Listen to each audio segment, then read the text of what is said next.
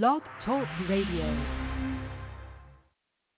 Romans 2:5, the righteous judgment of the Most High, who will render unto every man according to his deeds, to them who by patience continue in some well-doing seek for glory and honor and immorality, eternal life. But unto them that are contentious and do not obey the truth, but obey unrighteousness, indignation, and wrath. Frank Lucas.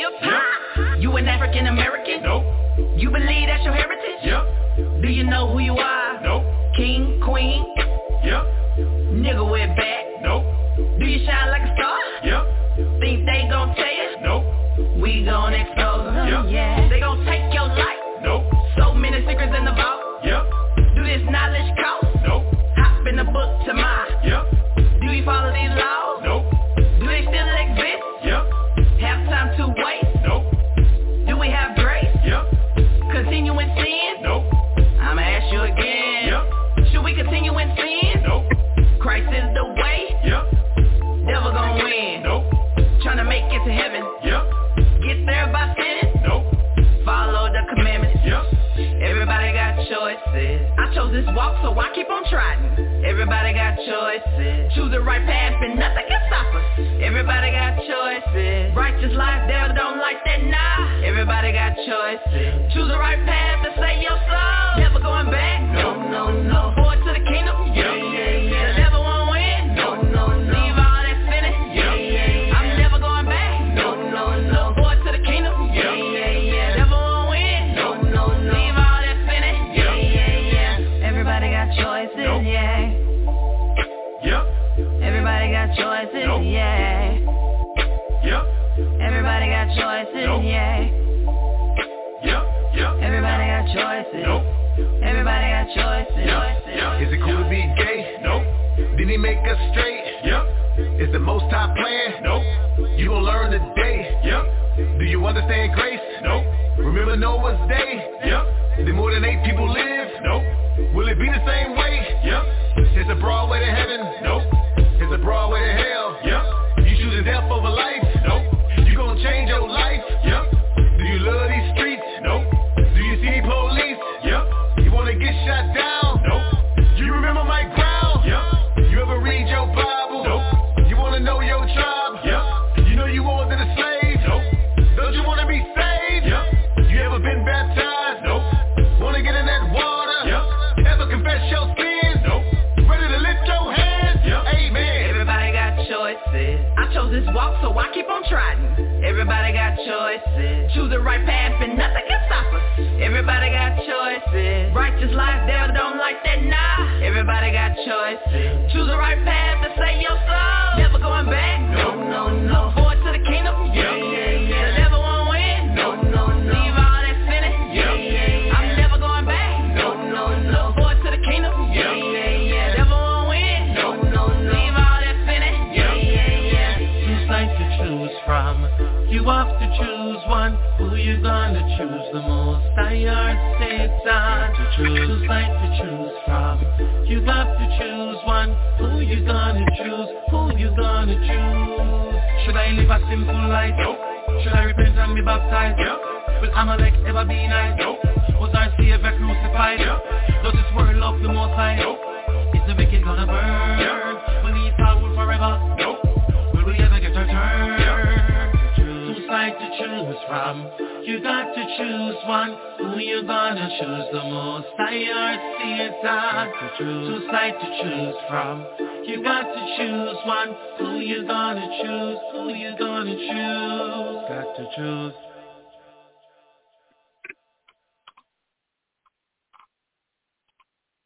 All right. You're gonna learn today. All right. You're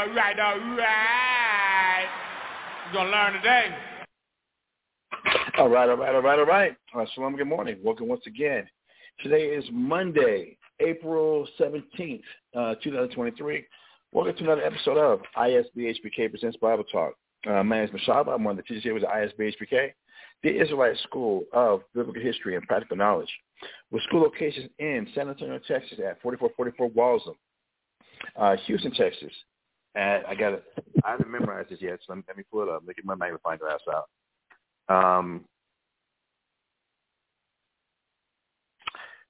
The school location in Houston, Texas, is located at 231 FM 1092. Stafford, Texas, 77477. For more information about the school there in Houston, please contact Priest Quattazop at area code 303-557-8979.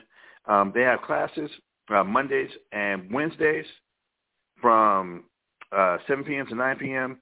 and on Fridays from 6 p.m. to 8 p.m. and all the Central Standard Time, and then on Saturdays from 10 a.m. As well for the Sabbath class. All right.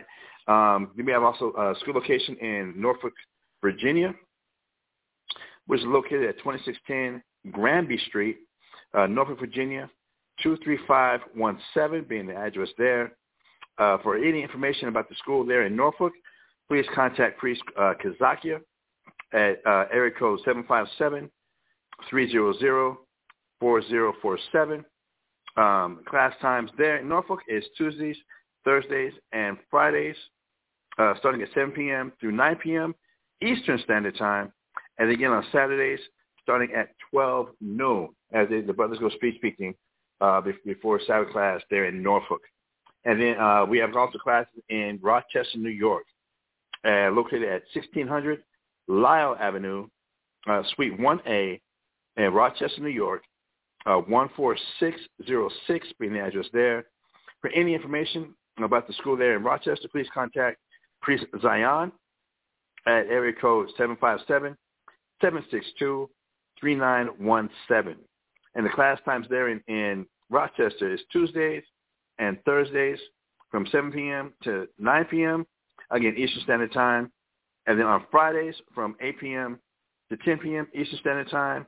And then on Saturdays also from 10 a.m. Eastern Standard Time as well. All right. Welcome once again, like I was saying, welcome once again to our podcast. Please visit us also at www.isbhpk.com. That's www.isbhpk.com. Our website with links to Sweet Ambiance, Israelware, Chosen Creations, our YouTube channels, our ISBHPK YouTube channels, including the Hidden Truth, the 5 Minutes of Wisdom, and the Hebrew Media Corps, and links to not only Blog Talk, but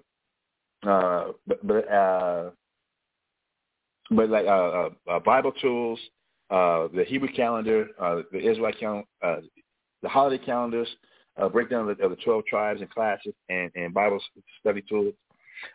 Please, isbhpk.com. Please check that out. But sisters, again, welcome. This has been a very interesting weekend. Let me go into this time also to send for prayer requests, continue prayers for the sister Catherine, the brother Tazapar's mother. Things starting to turn for the better, so we're going to continue to keep her in our prayers as she's going through. We also sing our prayers for the brother Shapar in Albuquerque as he was going through something, as well as the Coates family for the things that they're dealing with. We want to keep them in your prayers as well. The sister Becky and the brother Darrow up there in Albuquerque that he just had a job site accident and they're going through things as well. My in-laws, please send up prayers for them as they continue to fight and deal with health issues and everything. My Uncle Ampy, my mom and dad, all Israel everywhere. All Israel everywhere. As we're in these days where it says the love of many is going to wax cold, and that the greatest of all gifts is charity, and that we might esteem others better than ourselves. So, if you will, keep everybody in your prayers as we pray for one another and try and encourage one another and exhort one another to continue in the faith. That it is a struggle, brothers and sisters. It's a struggle. It's a fight. It's and the temptation to want to quit. The temptation to want to endure. The temptation to I feel like it's too much. The overwhelming feelings of being overwhelmed, or being depressed. I can't believe I've got this, brother. Please keep in your prayers also as well the Thar One family, the Thar Oneites here in San Antonio. This family has been with me since 1999. They followed me from San Antonio. I'm sorry, from Miami. Left everything, almost like Abraham and Sarah. Left everything. Brought them, their son Kazak, and traveled to San Antonio, and have been a pillar. Have really been there as they're going through some medical issues, medical things right now. Please keep them in your prayers as well, as the Most High might protect, watch over, and heal all of Israel. I mean, let me pull that prayer up. Here we go again. I'm jumping, y'all. I'm jumping. Let's go to Numbers chapter 6. I'm talking about sending the prayers up, but I'm not giving an example of it, am I? So let me go ahead and correct that.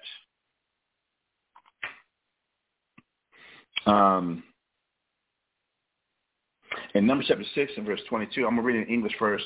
I'm going to do it in English. Numbers chapter 6, starting verse 22. And the Lord spake unto Moses, saying, speaking to Aaron and to his son, saying, on this wise ye shall bless the children of Israel, saying unto them, the Lord bless thee and keep thee, to all the sick of Israel, to all the sick that are out there, to all the sick believers. The Lord bless thee and keep thee. The Lord make his face to shine upon thee, all the sick of Israel and the believers of the Most High's word. And be gracious unto thee, to all who believe in the Most High's word and are going through trials and tribulations. The Lord lift up his countenance upon thee, for everyone who is struggling with their faith, struggling with health issues, struggling with the afflictions, the trials and tribulations that hit the test and perfect the believers, and give thee peace. And they shall put my name upon the children of Israel, and I will bless them. So a prayer, this is great. That's Numbers chapter 6, verses 6 to 20. I'm sorry, let me slow down. Numbers chapter 6, starting verse 22 through 26. And for those that happen to join and partake in the Sabbath services held either here in San Antonio, Houston, Norfolk, or Rochester, as we go through the Sabbath readings and the Sabbath prayers, that is one of the prayers that we do send up in the Hebrew. Let me see here. Yeah, that is one of the prayers that we send in Hebrew. I should have had it prepared so I can give it to everybody. But if you log on to any of the Sabbath services, any of the Sabbath fasts held obviously on Saturdays, that is one thing that all the camps do go through in the Sabbath service, and they go over the prayers of healing, and they do that all in ancient Hebrew, Paleo Hebrew language to pray for everybody as they anoint them and ask the Most High for the special blessing for everybody. So again, another reason to go ahead and log on to the ISBHPK YouTube channels, again, San Antonio, Houston, Norfolk, or Rochester, as we do go through the prayers and the Sabbath readings. For the most part, keeping just the reading of the Torah, the prophets, and the New Testament, so that we can have some sense of unity and just education, just to get a basic milk education of just reading through the Torah, just reading through the Bible. I know the brother of War and Shamshir One here, the Sword of Truth here in San Antonio. That's what they're doing. They're just reading straight through the Bible.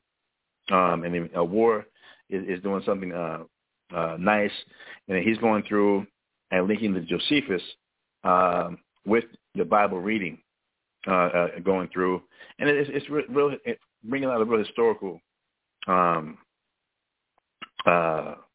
perspective of the scriptures.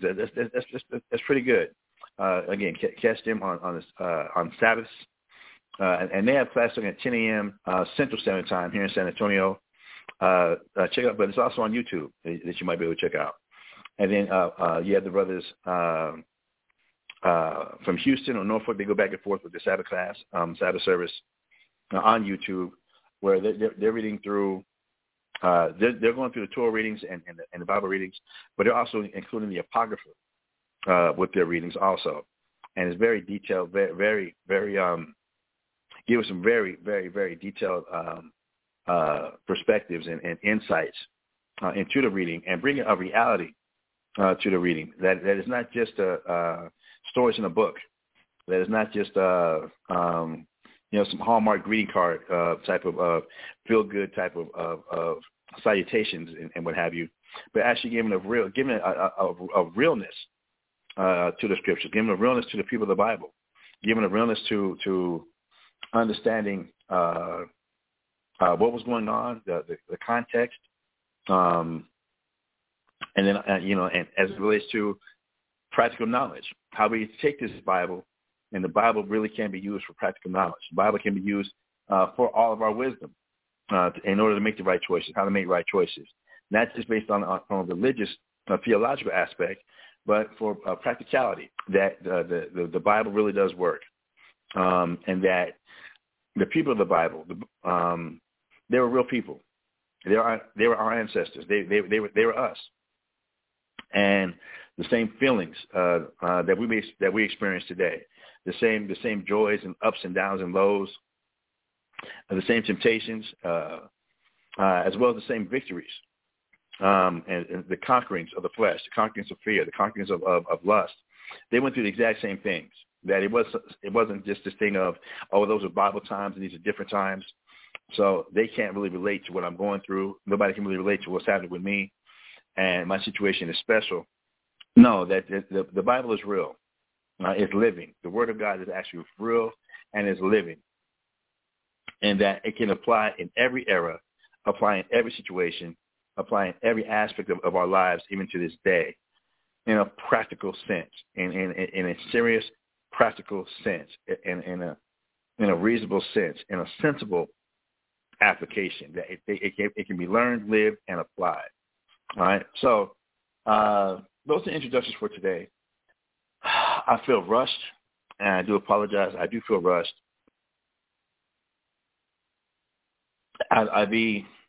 This weekend was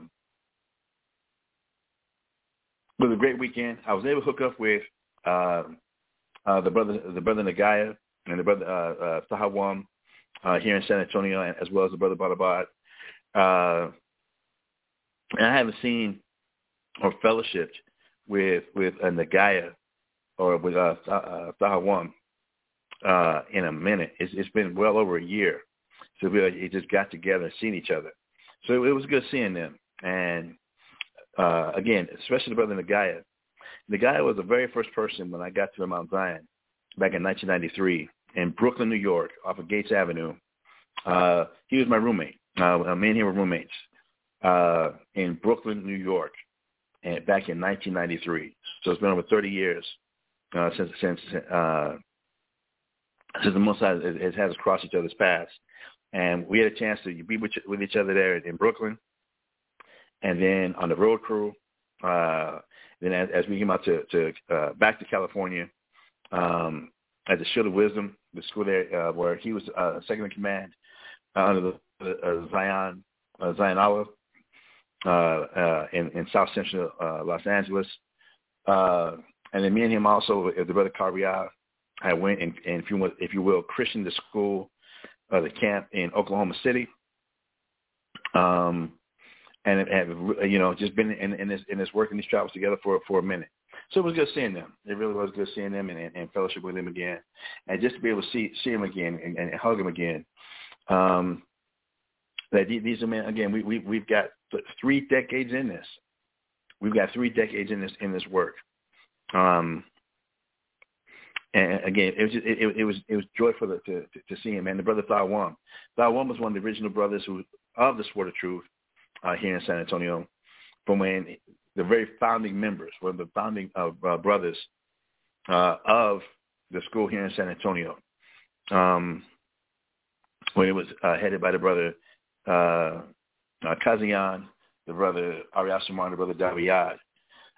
He was one of the members there, and was vital, was been a pillar, and is one of the mayors, if you will, of San Antonio. Him and brother Nahar, they really have a lot of deep roots here in San Antonio, and it was good seeing him. It really was good seeing him and everything. And again, just reminiscing.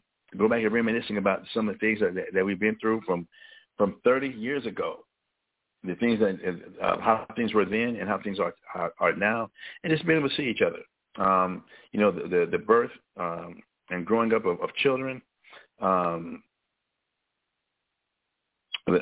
passing away of relatives, of wives and of parents, or what have you. It was good just getting back and be able to enjoy each other's company again. It really was good. Like the Passover. Like the Passover, just like the Passover. So not to take anything away from that Passover as well. But my head is wrapped around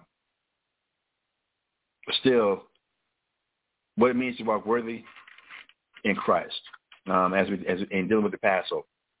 So this weekend, as I can see, I think it's on Netflix. I believe it was on Netflix or Hulu. I'm sorry, it was on Hulu.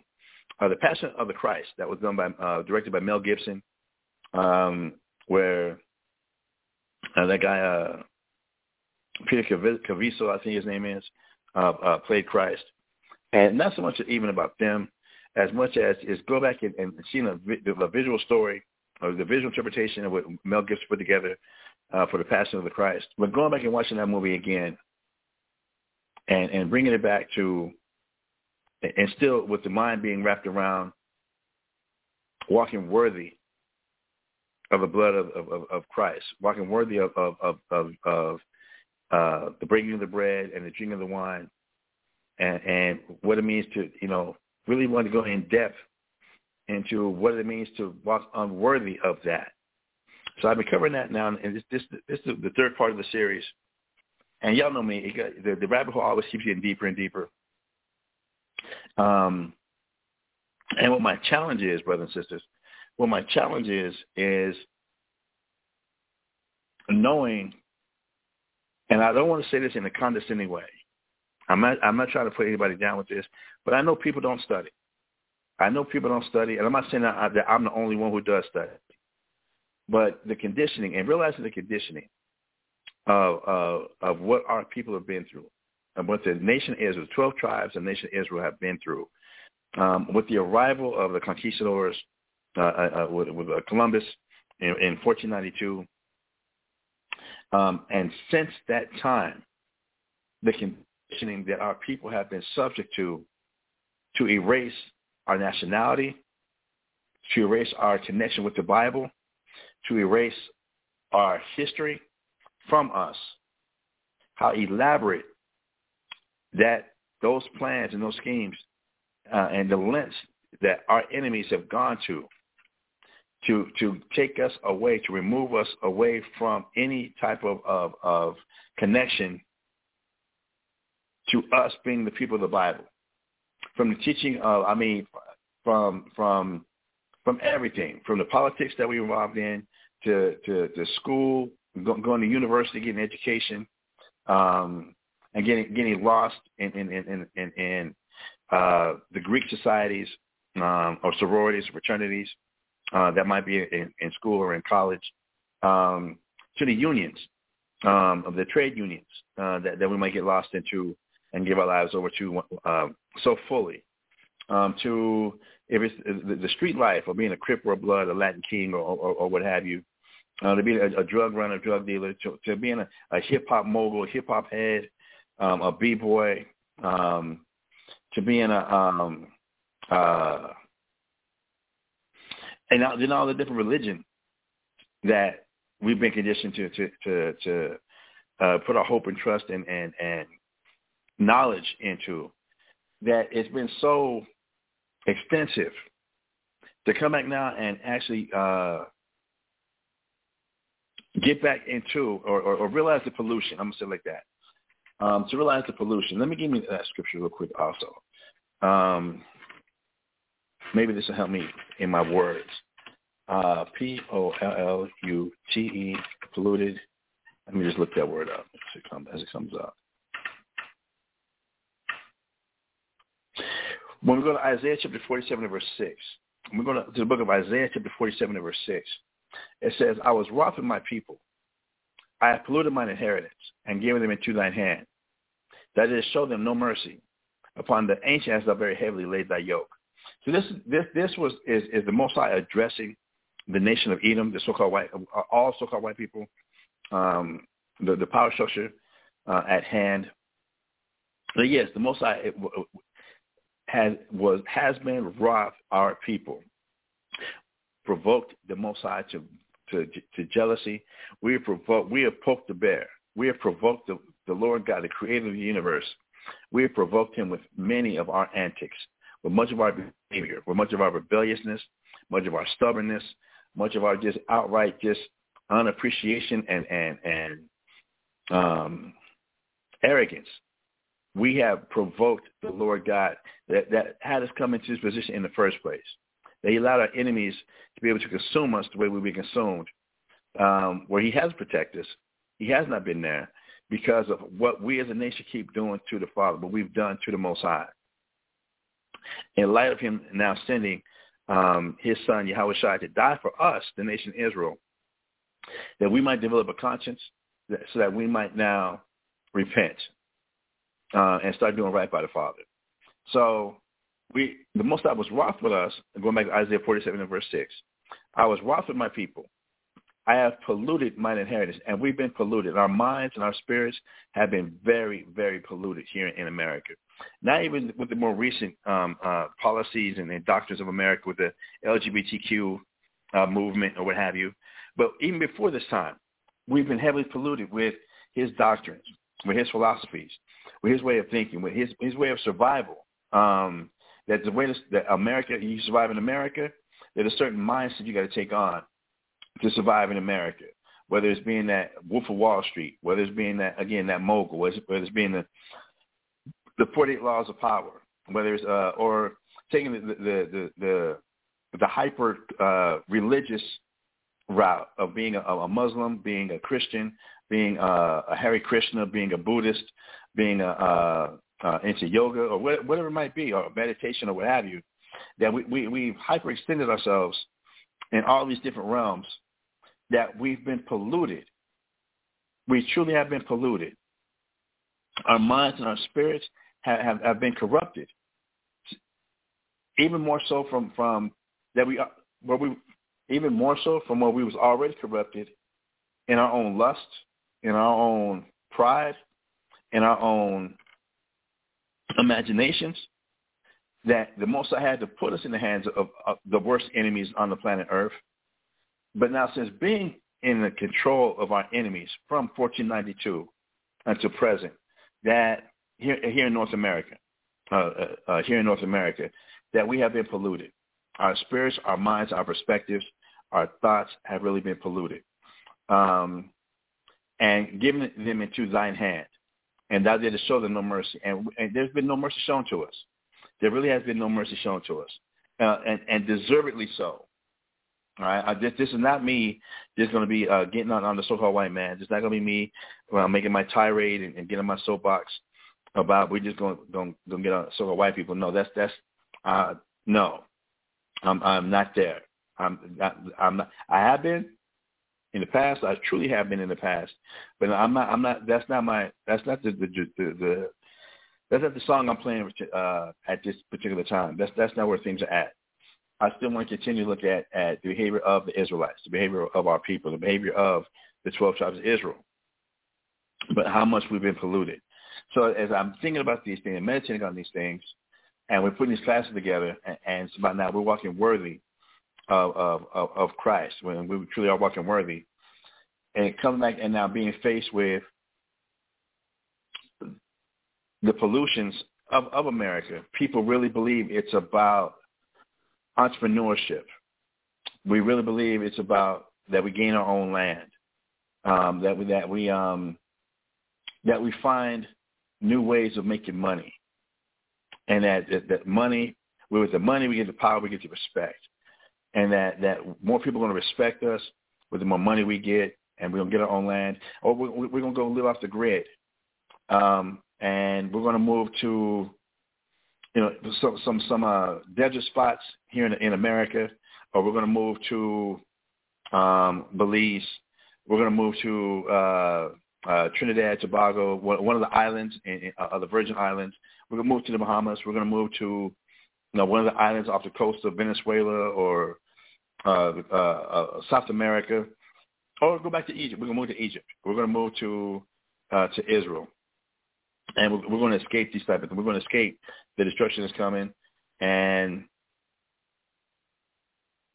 it's still and the thought process that just because now we find out we're Israelites, that's going to clean up all the pollutions that have been given to us. That's it.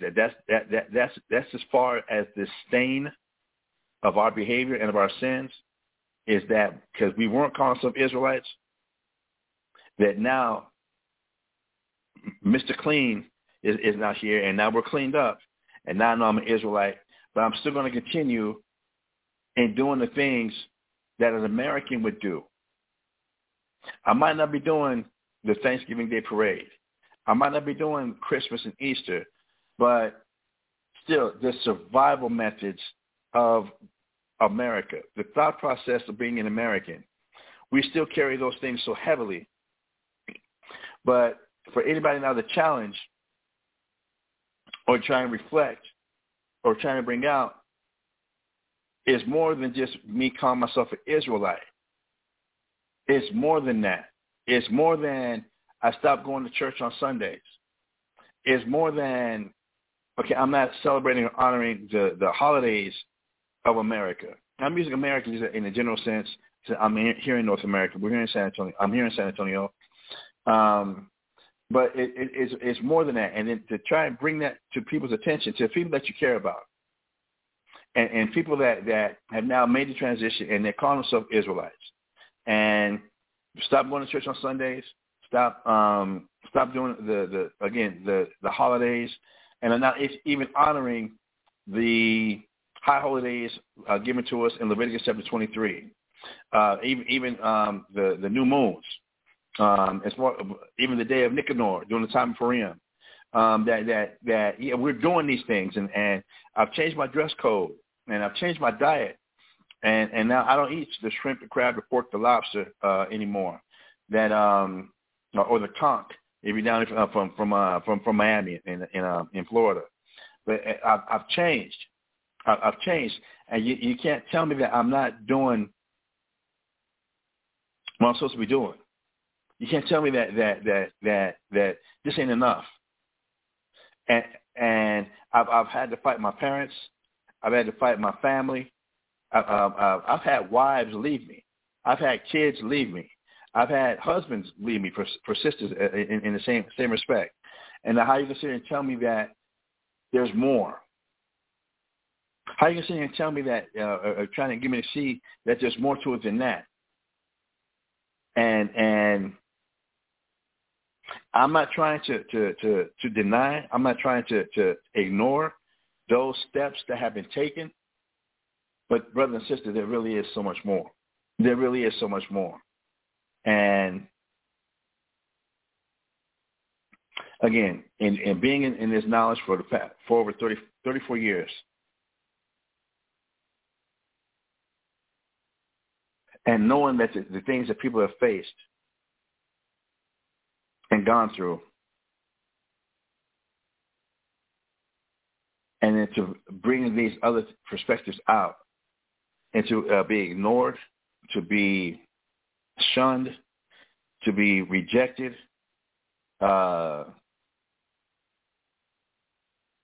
it's challenging. I'm gonna say it like that. It's challenging.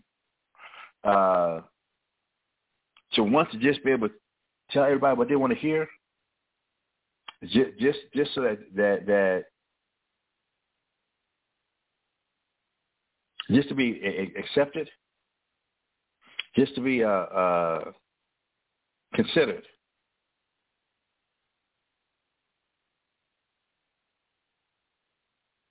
But knowing that there's an obligation and a duty to serve the Most High in Christ. And I'm not the only one. I'm not saying I'm the only one serving the Most High in Christ. That is not where I'm trying to come from. I'm not trying to say that other people are not serving the Most High in Christ. And understanding where people's journeys are at. Understanding if you're just coming and new into this knowledge, that the thing that you're overcoming, that you're fighting and dealing with, the affliction, tribulation that you're going through are real. And I'm not trying to make light of that at all. I'm really not trying to. I'm really, really, really not trying to. Let me go and just teach this class. Let me go and just teach this class. All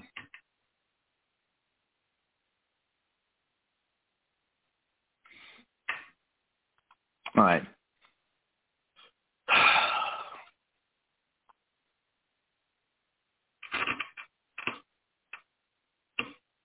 I gotta do this, brothers and sisters. I gotta do this.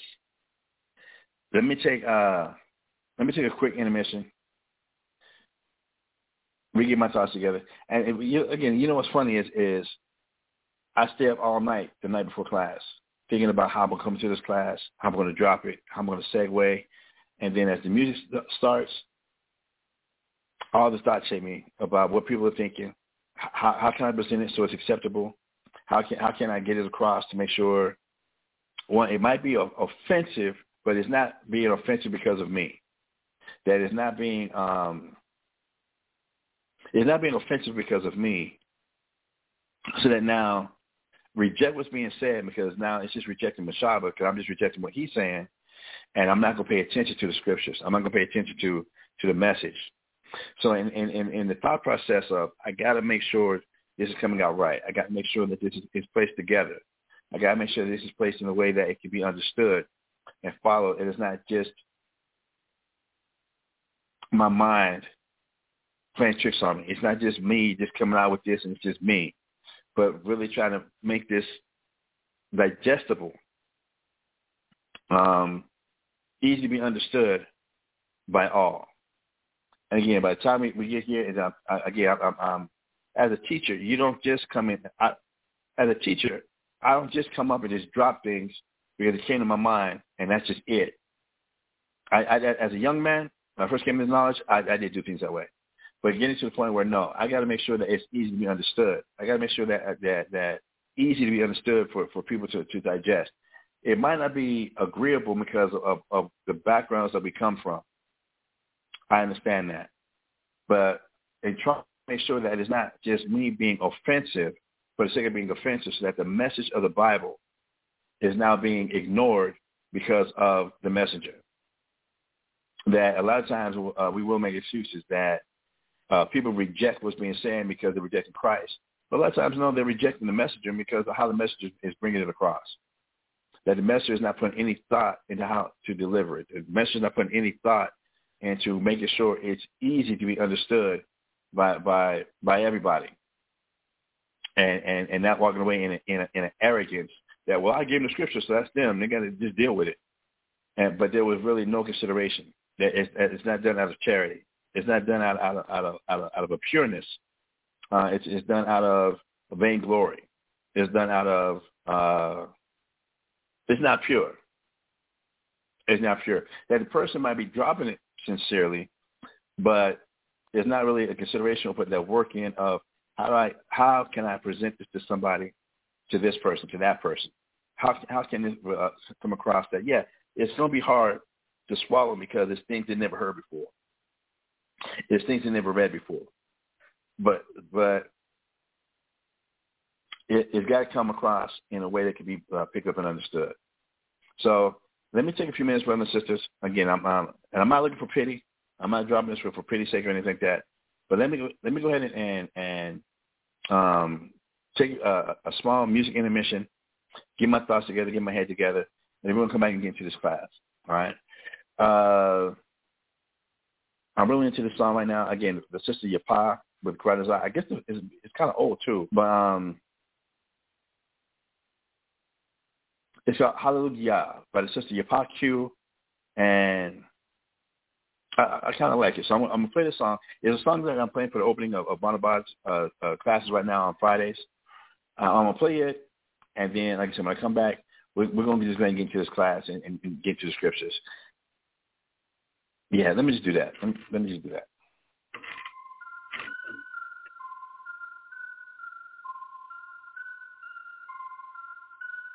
Call me Little Bo Beef, I'm out here shining. For the lost sheep, I'm out here grinding. I ain't talking cheese, I'm out here mining. Looking for diamonds, kingdom business I'm minding. Trying to wake you up from the lullaby rhyming. Devil can't touch this heat, pantomiming. He is a liar, so said the lion Judah. Shelter in my protector, running to him, be faster than a puma. Holy is a wave, repping the ancient of days. Christ is a big kahuna.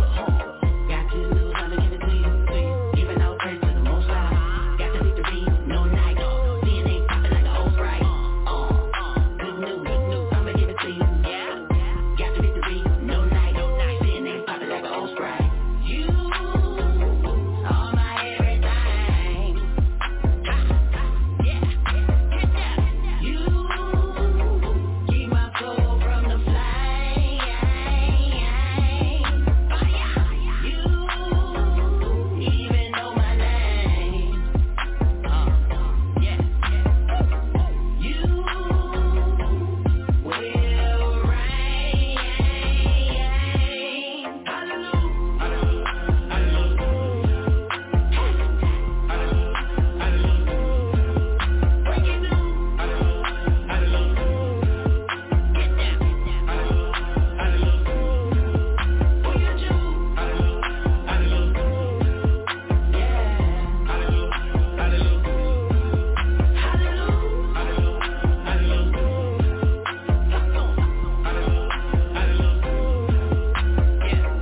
Baptism. Jumping out the water like Free Willy. Rolling with Christ, no free willing. We been listening, you roll different. Ooh, son of man. Ain't like us, you move different. They don't like us, we move with them. No Oscars, we act different. Got good news, I'ma give it to you. Giving out praise to the Most High. Got the victory, no night. Seeing ain't popping like the old Sprite. Good news, I'ma give it to you. Got the victory, no night. Seeing ain't popping like the old Sprite. You are my everything. Yeah. You keep my soul from the flame. You even know my name. Yeah. You will reign.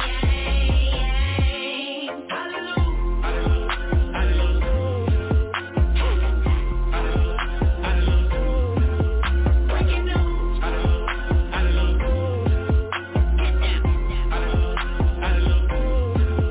Who you do?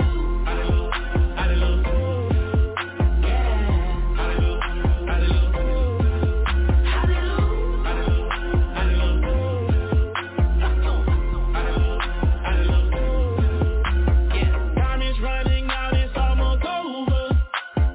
Well, try waking up, we taking over. I esteem above myself, my brothers. And I love the way my sisters shine, they them daughters.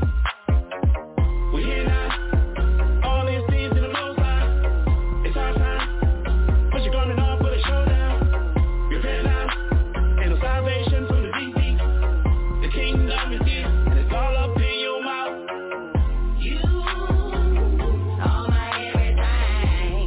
You're my everything. You keep my soul from the flame. You even know my name. You know my name. You will reign.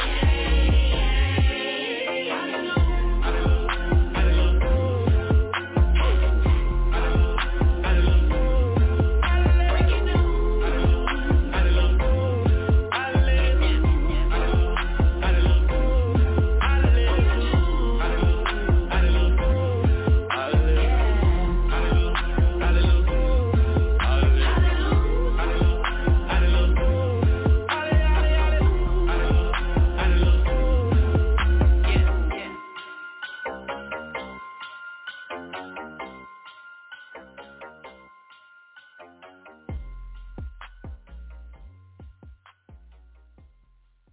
All right.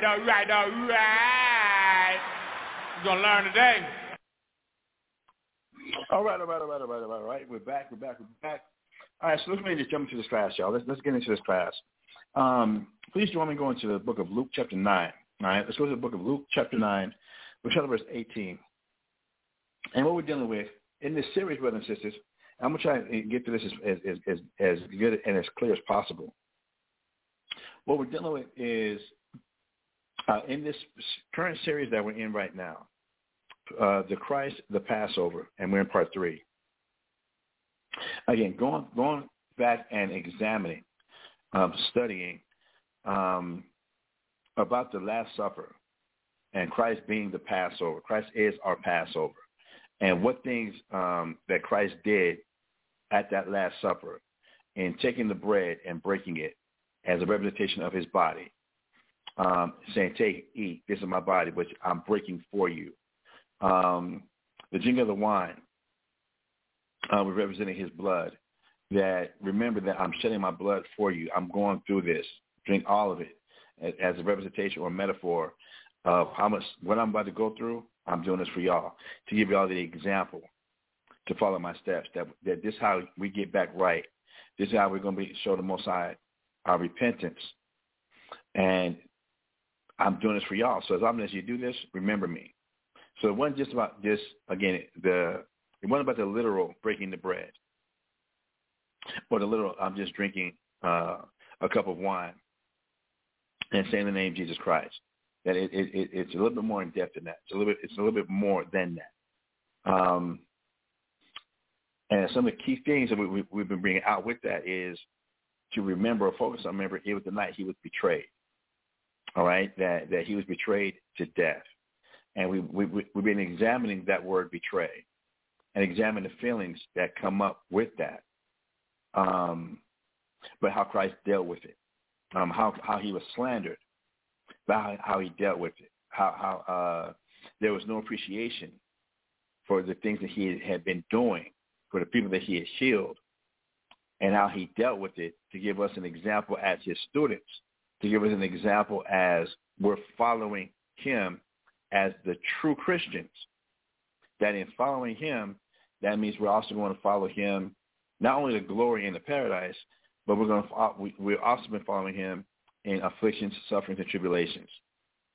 So we're in Luke chapter 9 now. Luke chapter 9, I'm starting at verse 18. Luke chapter 9, verse 18, and it reads, and this is dealing with Peter confessing that Yahushua or Jesus is the Christ.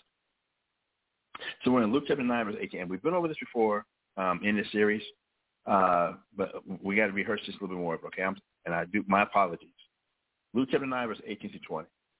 And it came to pass, as he was alone, praying, his disciples were with him, and he asked them, saying, whom say the people that I am?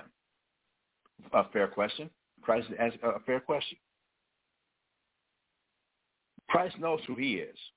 He had no doubt about who he was, but he's curious. Okay, for all that I'm doing and all that's happening, y'all got your post to the streets. Y'all got your ears to the street. Who do people say that I am? What's the buzz out there? What's being said about me? What are people thinking about what's going on? All right, verse 19. They answering, I'm in Luke chapter 9, verse 19. They answering said, John the Baptist. So people, the buzz in the streets, buzzing in Israel, the buzz in not just Jerusalem, Galilee, but everywhere we go, is that you're John the Baptist.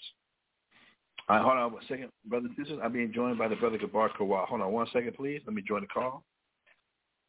Merge with the host call. Gabar Kawal, shalom, Yahweh Bashem Shabbat. Shalom, sir. Yahweh Bashem Shabbat. What's going on with you, sir? What's happening? What's the latest?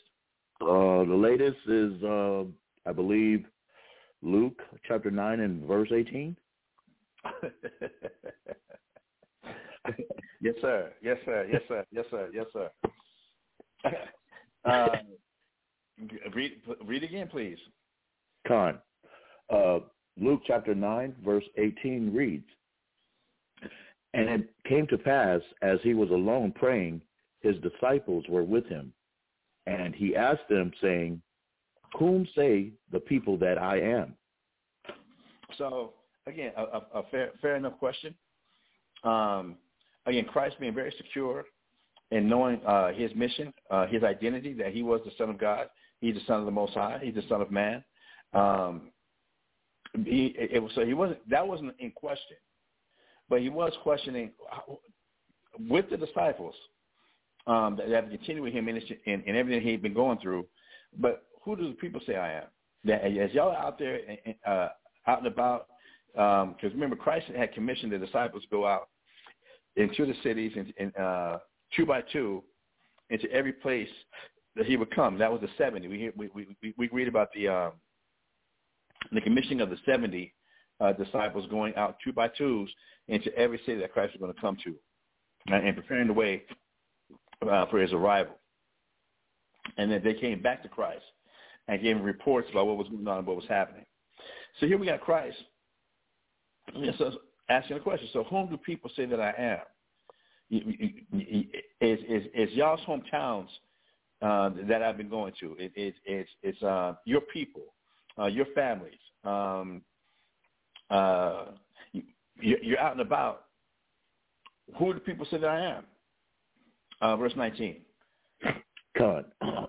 Luke chapter 9, verse 19 reads, they answering said, John the Baptist. But some say Elias, and others say that one of the old prophets is risen again. Cool. So the buzz is that, okay, he's John the Baptist, reincarnated.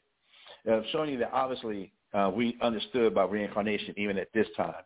Whole other subject, though, right? But it said, you must be John the Baptist. Even in the reply of John the Baptist, it says Elias, but it's talking about the prophet Elijah, or one of the old prophets is risen again. So we were familiar with the concept of reincarnation. That wasn't such a mythical, mystic concept. It really wasn't. So the thought process among the people is that, okay, cool. He's John the Baptist, Elijah, or one of the prophets. Go ahead. God. He said unto them, but whom say ye that I am? Peter answering said, the Christ of God. So he said, all right, cool. So he's getting this report from the disciples. They're sitting around talking, eating, and doing whatever they're doing, having this conversation. So then Christ is hearing them say these type of things. And he said, all right, cool. Now, who do you say that I am? Who do you think I am? And Peter answering said, the Christ of the Most High, the Christ of God, the anointed. You're the one. You're the chosen. You are him. All right? So now that's being said that the disciples, with Peter being the voice of the disciples at this time, you're the Christ. You're the Christ of the Most High. You're the one. All right? So let's now continue on now with this conversation after all that's been said. All right, that we got a picture, perspective of what people thought about Christ, who he was, of Jesus Christ of Nazareth, of who he was, and what the disciples even thought or put together who he was. Now let's go from that conversation point right there. Now let's continue on with this conversation. Go ahead. Con. Luke chapter 9 and verse 21 reads, and he straitly charged them and commanded them to tell no man that thing.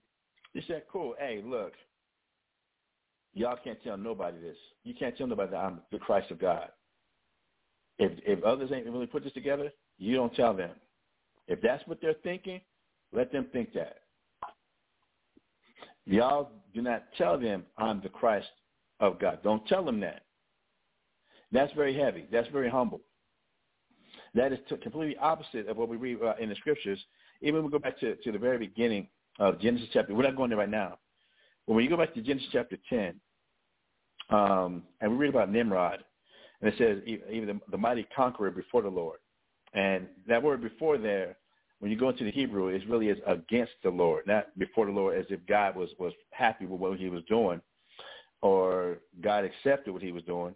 No, he was against God and going out and conquering what he was conquering. Because remember, the way the Most High set things up from the very beginning was everybody had their own land.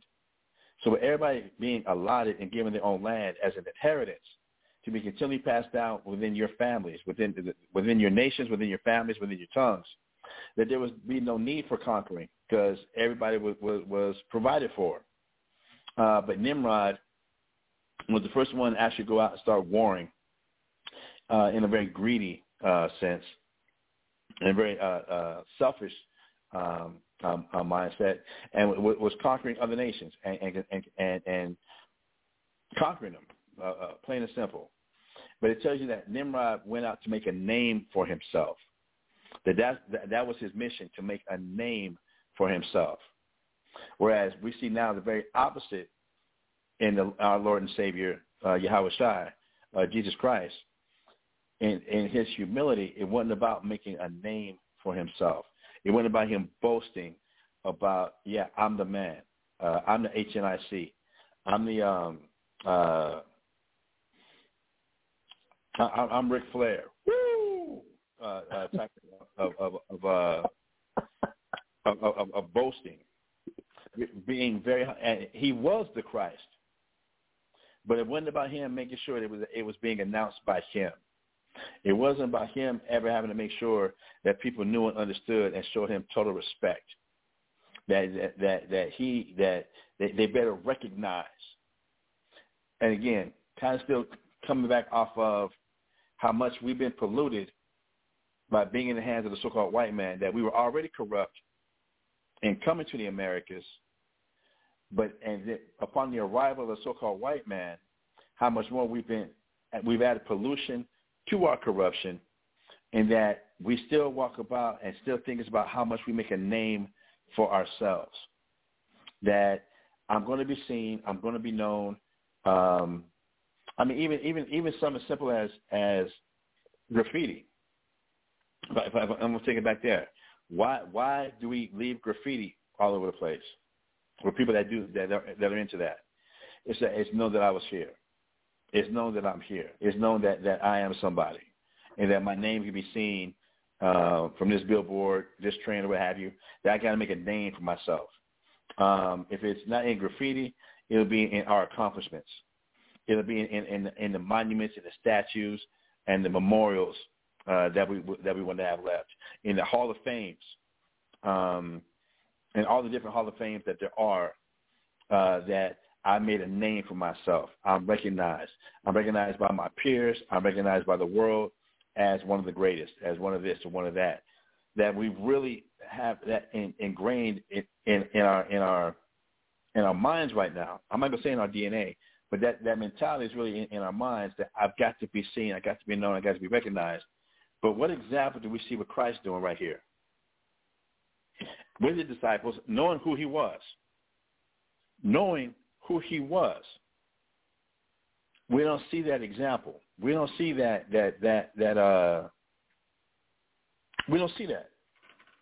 Plain and simple. We don't see that. It's completely opposite of how the Pharisees, and we read about the Pharisees and the Sadducees, they had to be seen in the best seats. They had to be seen with the most expensive and most beautiful garment. They just had to be seen. If we were using today's vocabulary back then, and if there was social media back then, it'd be things done for clickbait. How do I get a person to click on what I got going on? How do I get more likes? How do I get more views? How do I get more favorites? How do I get more people checking me out? That it's about me. It's about me being seen, about me being known. That it's about my celebrity, that I am somebody. We're seeing that with the Christ, with Yahushua. That's not how he rolled. Even though, yet, he did have that type of fame and popularity, it wasn't because he went out and sought it. It wasn't because he went out and had to make sure everybody knows my name, that everybody knows who I am. That is not the example that he laid down for us. That's not the example that he gave us. That's not how he rolled. That is not how he rolled. And here he's having this conversation amongst his disciples. This isn't among everybody. This is just among his disciples. Do not tell everybody. Keep it on the hush. Keep it on the low. It ain't got to go nowhere. If others didn't put that together, then they ain't put it together. Don't worry about it. Don't put it out there. Verse 22, sir. Con.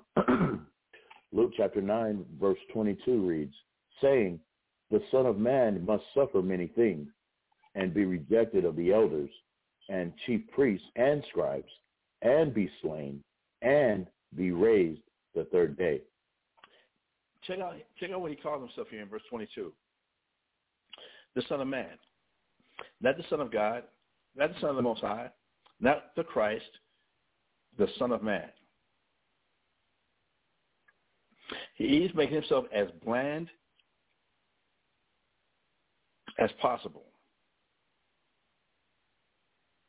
I'm a son of man. I'm not calling myself the son of God, the son of angels, the son of Christ. I'm the son of man. I'm a nobody.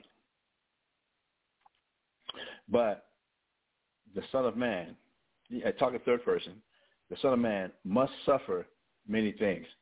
I got to suffer. I've got to have to suffer.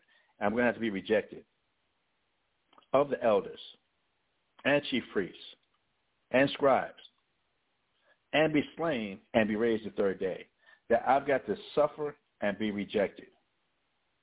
I got to suffer many things and be rejected of the elders, of people that are in positions of authority, of people that are in positions of popularity, of people that are celebrities. Again, these being celebrities in the land of Israel at this particular time that we're reading about in history. To be an elder, that was very prestigious. That was very prestigious and very acclaimed, if you will. But of the people that were prestigious, acclaimed, celebrities, seen, known, another word that would be used today, influencers. I got to be rejected of them. And of the chief priests, the ones who seem like they're in authority in the churches, the ones who are in authority in the religious community, the ones who seem like they're closest to God. I got to suffer many things and be rejected of them, and of the scribes, of the historians,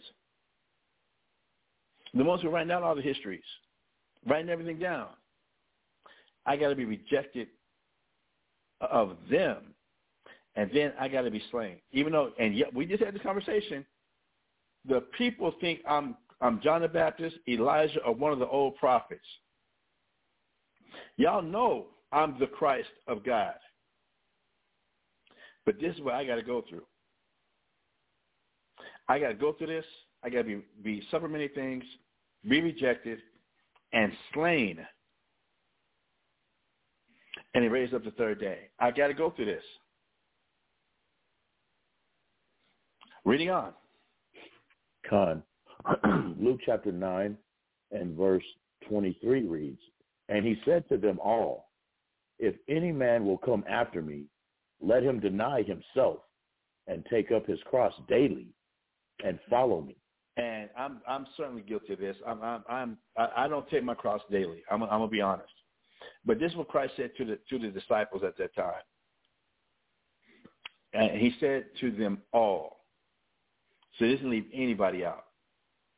If any man will come after me, meaning you're following me, you're actually going to be following me. What does it take to actually follow Christ? And again, I still want to kind of keep track of what it means to be worthy and to walk worthy of Christ. That we don't want to be eating the bread or drinking the wine at Passover or the quote-unquote the communion and not do it unworthily. In order to follow Christ, in order to be worthy, it says we have to deny ourselves. We have to deny ourselves. It cannot be about my will, what I want. It can't be about my imagination. It can't be about what I'm putting together. It can't be about my goals or my, as we're going to keep reading, my parents' goals. Or as I'm talking to people in the world, what they figure or think my goal should be. of what their definition of what it means to be a man, of their definition of what it means to be a woman, of their definition of what it means to be holy, to be Christ-like. I can't go by that. I'm going to have to deny myself. And then it says, and take up his cross daily. That every day there's going to be a burden. There's going to be every day I'm going to be challenged with denying myself every single day. And a lot of Israelites, we get to the point, we're not just Israelites that we call ourselves Israelites. Human nature, period, is to become a creature of habit. We like to get into our own habits and our own routines. And how uncomfortable it is and how inconvenient it is when our routine that we become accustomed to has to change. That when that's got to change, that's when we are at our most miserable. And on every individual level. I'm like that's not just for people who now know the Israelites and who are into the Bible. That's anybody. That's people in general. That's humans in general. We are creatures of habit. So it says, if any man will come after me, let him deny himself and take up his cross daily. There's a burden. There's a challenge I've got to be daily in denying myself, in denying my routine, in denying my habits, that I've got to take up this cross daily and follow Christ. Follow the Christ. Follow Yahweh Shai. Follow Jesus Christ. This has got to be done daily if we're following Christ, if we want to be kind of worthy of the body and of the blood of Christ. I've got to deny myself and take up this cross daily. And I'm kind of stressing this also because one thing you hear about among Israelites that once a person comes to the knowledge of finding out that they are Israelites, comes to the knowledge that we're Israelites. I'm going to leave it just basically like that. After a while, you start hearing things like there's got to be a balance. That we have to have a balance.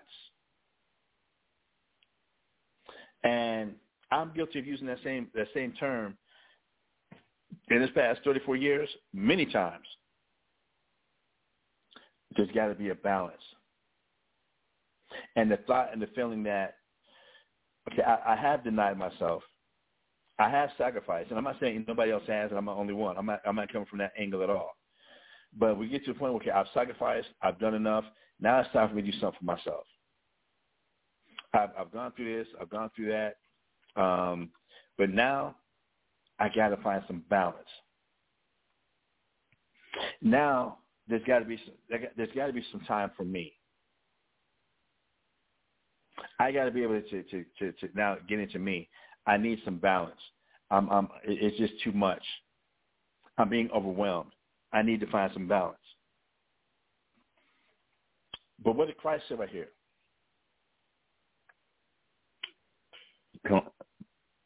Luke chapter 9 and verse 23 reads, and he said to them all, if any man will come after me, let him deny himself and take up his cross daily and follow me. This is what Christ said. If we're going to follow him, that we have to take up this cross daily and deny ourselves. Verse 24. For whosoever will save his life shall lose it. But whosoever will lose his life for my sake, the same shall save it. Now, let's examine this word life for a little bit. Let me pull this up in my eastward. We're in Luke chapter 9.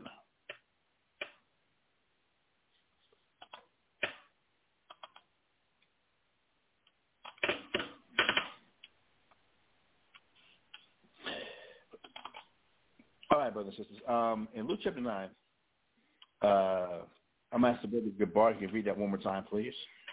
Yes, sir. Luke chapter 9 and verse 24 reads, "For whosoever will save his life shall lose it, but whosoever will lose his life for my sake, the same shall save it." All right. For life, as I look at the Strong's Concordance for life, as you see in Luke chapter 9, verse 24, it comes from the Greek word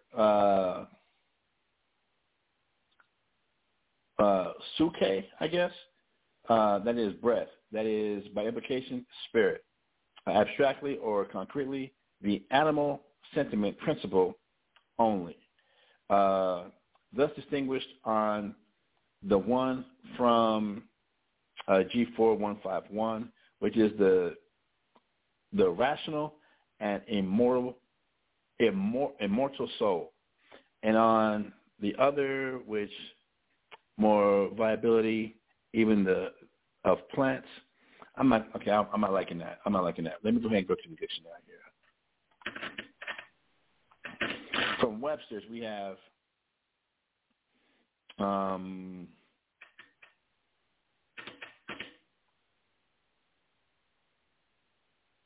right. This is number 5. Brother Gabar, if you can find that for me, since you're reading for me, we're in tandem with this. I want the definition of life from Webster's 1828 dictionary, but I want the 5th definition. That's what we're working with right now.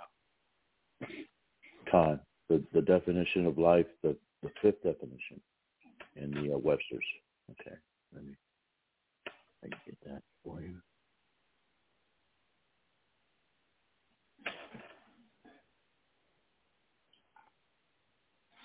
By the way, brothers and sisters, you can look this up yourself.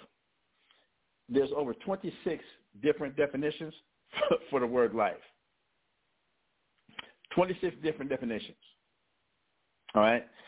And I'm only trying to bring this out right now in that we're only pretty much used to, myself, the one definition that the thought is, oh, so what, we're supposed to commit suicide? No.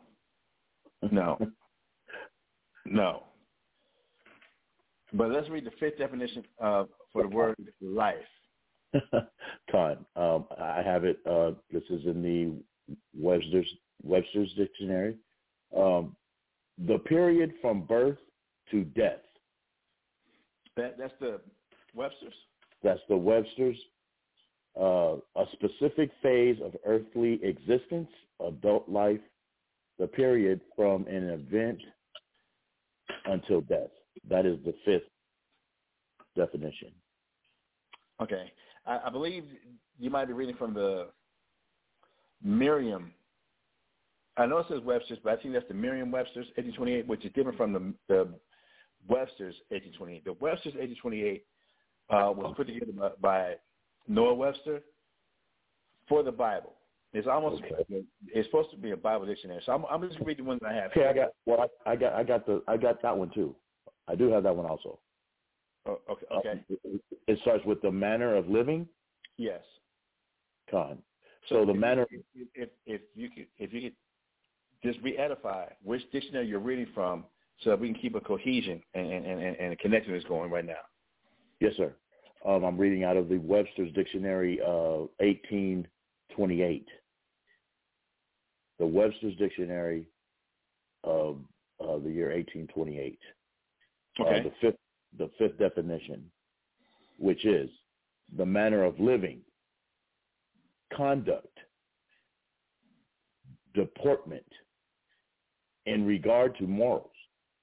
So I wanted to pull this definition out, brothers and sisters, that in reading and dealing with the scripture, Luke chapter 9, verse 24, and let me fix my Bible here, where it says, "For whosoever will save his life shall lose it." This isn't saying that if you see me drowning,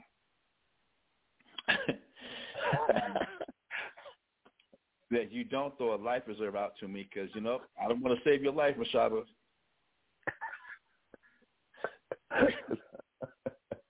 In the name of Christ, I won't throw this out.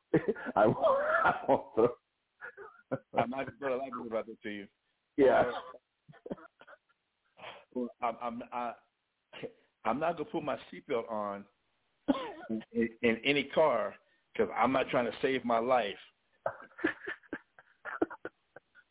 I'm going to ignore every traffic light, every stop sign. I'm just going to just drive with my foot to the floor and just go. Because if I stop, I'm trying to save my life, and I don't want to go contrary to the scriptures. That's not practical. That's not practical. And we're dealing with practical the Israelite School of Biblical History and Practical Knowledge. All right. What this is being referring to here in Luke chapter 9 verse 24, when it says, "For whosoever shall save his life shall lose it," is when you're trying to preserve your manner or your way of doing things. That it's about you, a person, still holding on to and maintaining their way of doing things. I'm going to preserve my routine. I'm going to preserve how I look at things. I'm going to preserve me. This is how I do things, and now I'm going to fight. I'm going to be stubborn. I'm going to be hard-headed about making sure you respect my way of doing things. That I'm going to let it be known that this is how I do things, that this is how I get down, and I'm not going to change that for nobody. Well, then we're not following Christ then. And again, we can say you can yell the name Jesus or Jesus or even Yahweh Shai all day long, but if we get to the point where it's about I'm going to preserve my way of doing it, I'm not going to let something break me. Again, and that breaking process of being, I've got my way of doing things, I'm just going to stick to my way of doing things. I'm not going to be molded. I'm not going to be trained. I'm not going to be shown anything else. This is who I am, and if you don't like it, forget you and the horse you rode in on. That this is just me and how I do things. This is my personality. That you're going to accept me and respect how I do things. But if we take that mentality, how is that following Christ is my question. That if it's known, let's think about the conversation that's being taken place here that we're reading about in Luke chapter 9. At first, Christ asked the disciples a question. Who do people say I am? Some think you're one of the greatest prophets ever, John the Baptist. If you're not John the Baptist, you must be Elijah. Come back. If not Elijah, you're one of the old prophets that's come back. Christ did have a reputation that you must be somebody. That you were definitely somebody important. Come on, John the Baptist? Elijah? One of the old prophets? Okay, wow, so that's the consensus of how people feel about me and what I got going on. Okay, but who do y'all say I am? Peter, speaking for the 12, you're the Christ. You're the Christ of God. Don't tell nobody about that. Don't tell nobody that's who I am. Because I got to suffer many things. I got to be rejected. Now, if you're going to follow me, you're going to come after me. You got to deny yourself and take up your cross daily and follow me. For whosoever will save his life shall lose it. If you're going to work on make sure you preserve you and your manner or way of doing things, your moral code, your quote-unquote character. You're going to have go ahead, please, go ahead. I have a question for you then. So does that mean that, because I believe it's in the scripture that it does say, come as I am. Where's that at? Well, I don't know. I don't know. I shouldn't say it's in the scripture. I should say I've heard that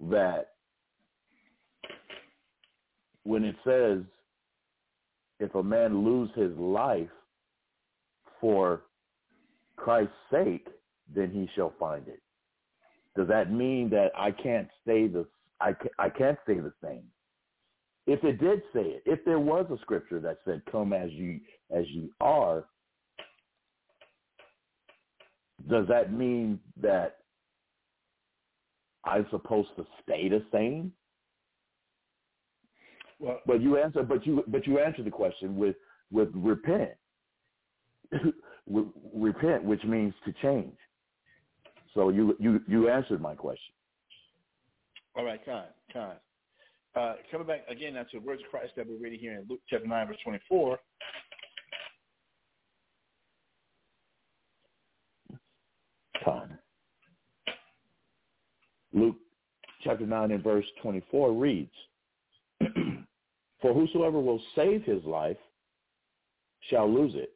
And again, saving his life, and the definition I'm using is definition number 5 from the Webster's, just the Webster's, not the Merriam-Webster's, just the Webster's 1828 dictionary, which reads, do you still have that up, Bob? Do you still have that? Con, I do. Okay.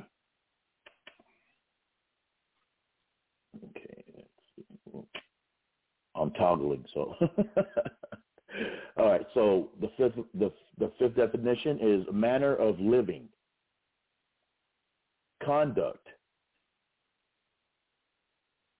deportment in regard to morals. If I'm going to save my own morals, my own, and a moral being with what I determine was right and what I determine to be wrong.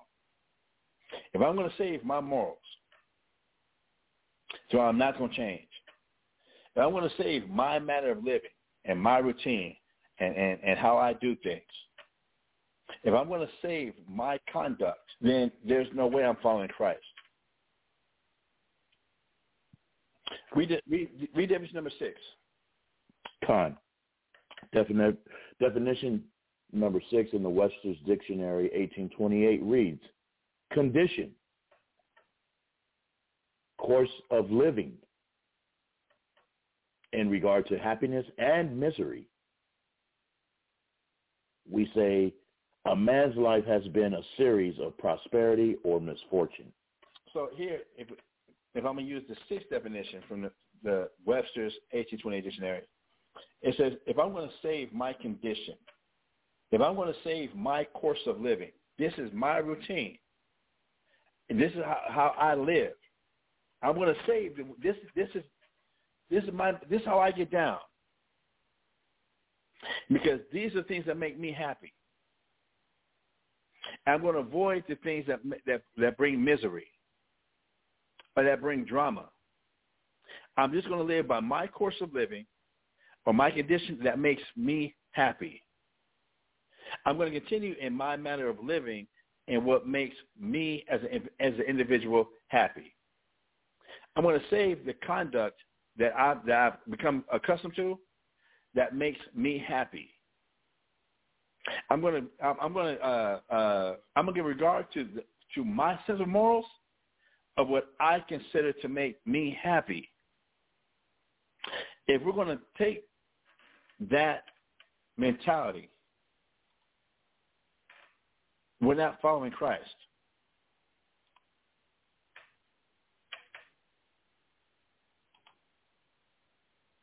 That a lot of people, Gabar, and we hear the same, as much as people hear, they hear that, but it's never shown in the Bible, come as you are, that we hear the same thing, well, God wants me to be happy.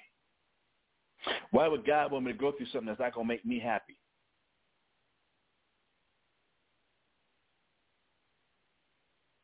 Right. My God loves me, and I love my God, in word. I know he loves me, so I know he wouldn't mind. I'm going to be able to, if I make it to the gate, and I get a chance to explain why I had to save my morals, save my way, why I did it my way, that he's going to understand and he's going to accept me, because in the frame of mind that I'm in, I can come as I am. God knows my life. Come on. Fridays, right? Lord have mercy. He know what I like. If God didn't want me to enjoy this, then why he make it so good, or feel so good, or taste so good, or what have you? That he knows what I like. That's why he put this in my way. That's why he put it, made it accessible to me, because he knows what I like. So that a person, I'm going to continue in that mindset that I'm not following Christ.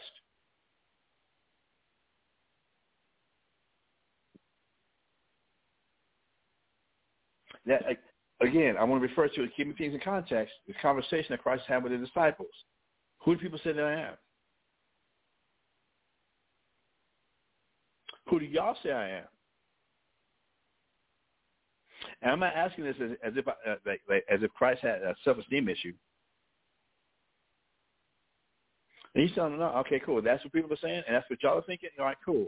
Don't tell nobody that. Because I have to suffer. That's what people, that's my reputation. But I have to suffer and be rejected. I have to suffer many things and be rejected and be slain.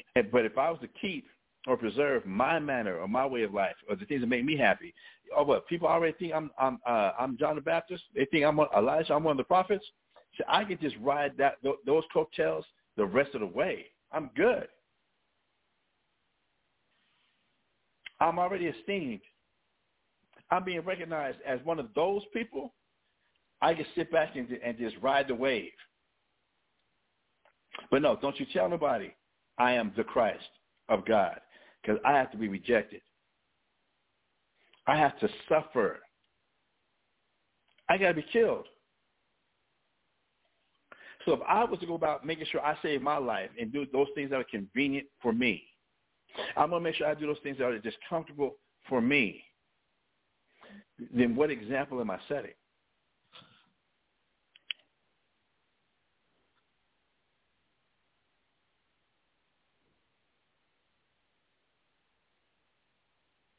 And if y'all are following me,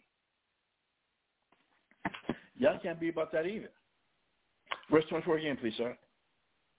Fine. Luke chapter 9 and verse 24 reads, "For whosoever will save his life shall lose it.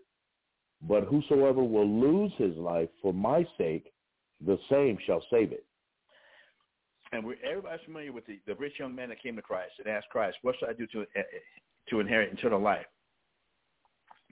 Christ said, keep the commandments. The young man said, which ones? Christ said, you know the ones. Man, I've been keeping these from my youth up. What am I lacking? Well, you're going to be perfect. Sell all that you have. Give to the poor and come and follow me. But the young man went away sad because of how much possessions he had, that he was not willing to change. He was not willing to lose his comfort. He was not willing to put that at risk, his comfort and the things that were convenient for him and his way of doing things. That was the rich man. He didn't want to get rid of his possessions. So I'm not just bringing out that example that's only for rich people, because you have a lot of poor people that are just used to their own condition also.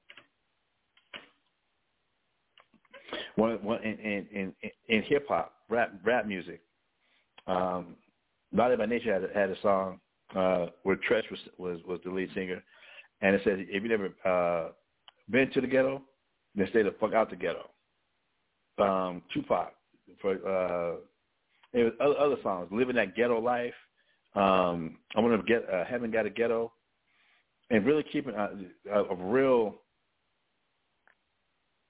As people in the streets would say, keeping it real. I'm keeping it real. No.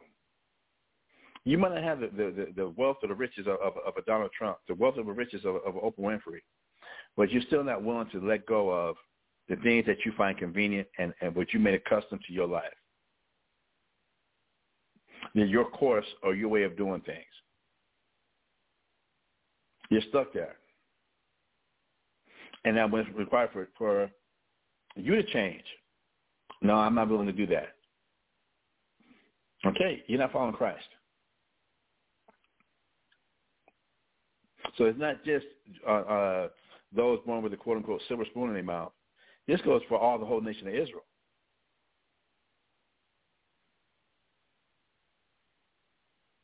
And mind you, I'm going to bring this point up again.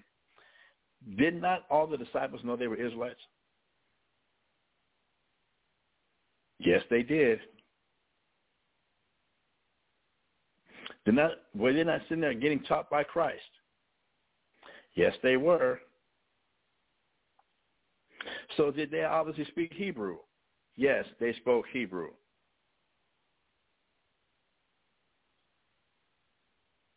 Did they believe that Yahushua is the Christ?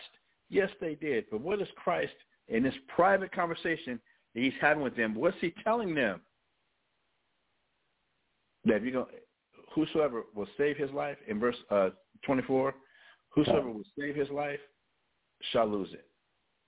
And whosoever shall lose his life, your manner or way of doing things, how you conduct yourself, doing things opposite of what makes you happy. For Christ's sake, for my sake, the same shall save it. Verse 25. Con.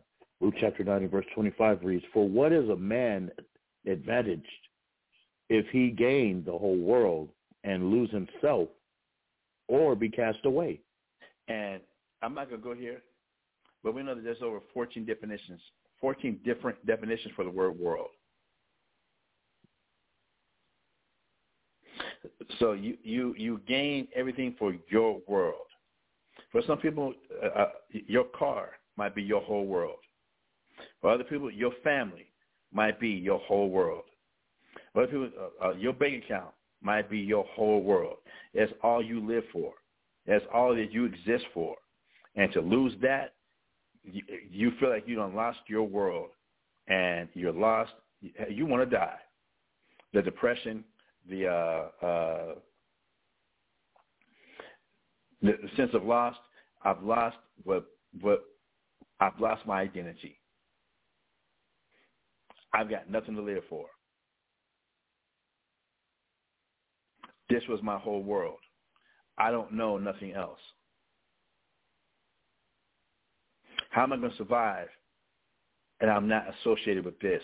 I'm not identified with that. With that. It's my whole. It's everything I've built around myself. It's my world.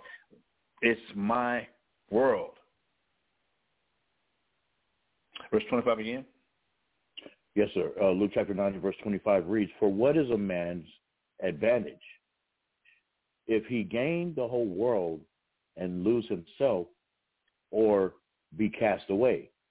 So you gain everything you want. I'm not talking about the uber riches of Kanye, of Dr. Dre, of Oprah Winfrey, of Michael Jordan, of Magic Johnson, of the Jackson family, of a Cardi B, of a Drake, of a Lil Wayne, of a Jamie Foxx, of a Busta Rhymes. Of Busta Rhymes. I'm not considering. I'm not looking at that. You might have just gained your whole world. Just you got your house. You finally got your house. You got your car, and you got your family. That's your whole world. You live for nothing else. You finally gained everything that you just wanted in your life. This is all I wanted. The thing that makes me happy, I've got it. That's all I want. I don't want nothing else. I've had this in my mind since I was a kid, and I've got it. And I've got. You want me to sacrifice it? You want me to challenge that? Hell no. Then what have I been working for? What have I been doing for wanting to get this right here? And now you're telling me I got to put that on the line? Why would Christ want that for me? What kind of God do you serve? God gave me this, so how dare you have me question? I'm supposed to take care of what God gave me, am I not?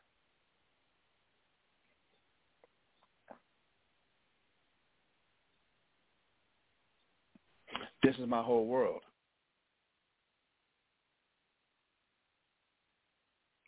But again, verse 25, for what is a man advantaged if he gains the whole world and lose himself? That you got your world, but you lost yourself.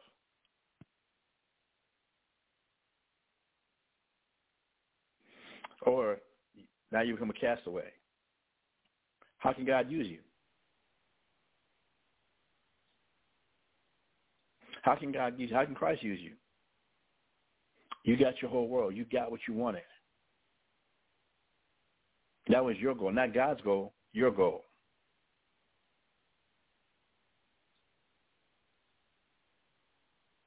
But you got it.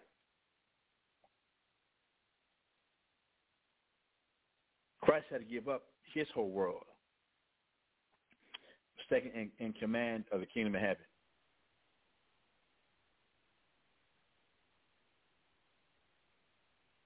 His manner of doing things, having billions of angels at his beck and call.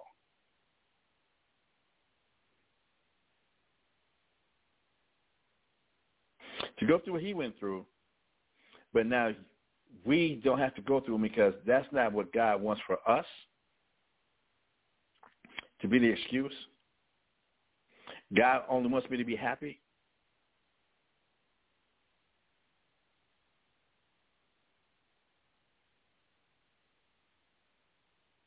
All I know is how to identify myself with what I possess. That's what I've determined to make me a man, to make me accepted, to make me a somebody is by the things I possess.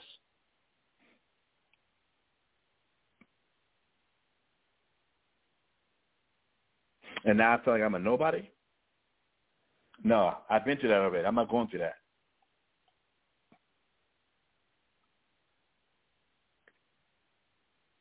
And remember, this is a private conversation that Christ is having with the disciples. This wasn't even to everybody. This was just to the disciples, his closest ones. This wasn't to him standing in front of a church with a bullhorn and screaming this to everybody in that church. This was to his disciples, his students. This was to those men that was closest to him. Reading on, sir. Luke chapter 9 and verse 25 reads, Luke chapter 9 and verse 26, Salakia. For whosoever shall be ashamed of me and of my words, of him shall the Son of Man be ashamed, when he shall come in his own glory and in his Father's and of the holy angels. So Christ ain't cool. And again, this was to the 12 disciples, his closest comrades, fellow laborers. For whosoever, verse 26, for whosoever shall be ashamed of me and my words.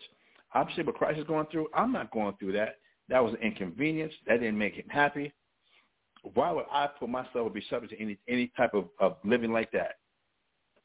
Are you serious? Hell no.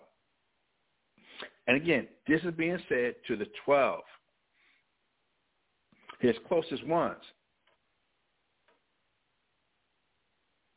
For whosoever shall be ashamed of me and my words, of him shall the Son of Man be ashamed. Yeah, cool. You don't want to follow me in this? You're ashamed? I won't be ashamed. When I shall come back, when the Son of Man shall come back in his own glory, and in the Father's and of the holy angels.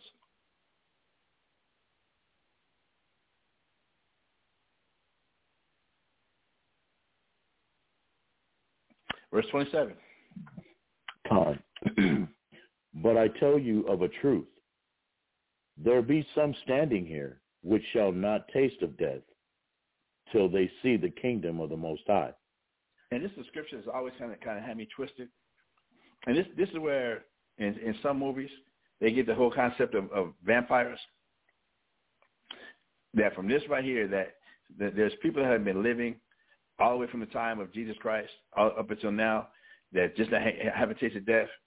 Brother said that's not what it's talking about. That is not what it's talking about. It's saying that there be some here, standing here, which shall not taste death, meaning there was men standing there among Christ at that time that were not going to change their manner or their condition or their way of living. That they weren't going to change. That they figured they've been through enough, they've established enough, and they got enough. They got all that they ever wanted. So why should they continue to change? I'm not going to inconvenience myself or my family or whomever. I'm not going through that. I'll finally reach a good place in my life, and I'm good.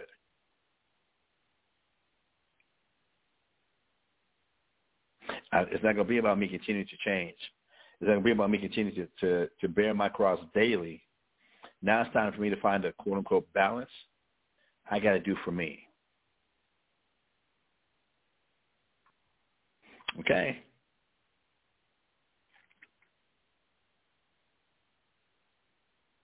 So that brings up another question. So because I thought it actually meant taste death, meaning somehow be I guess to some level immortal until Christ came.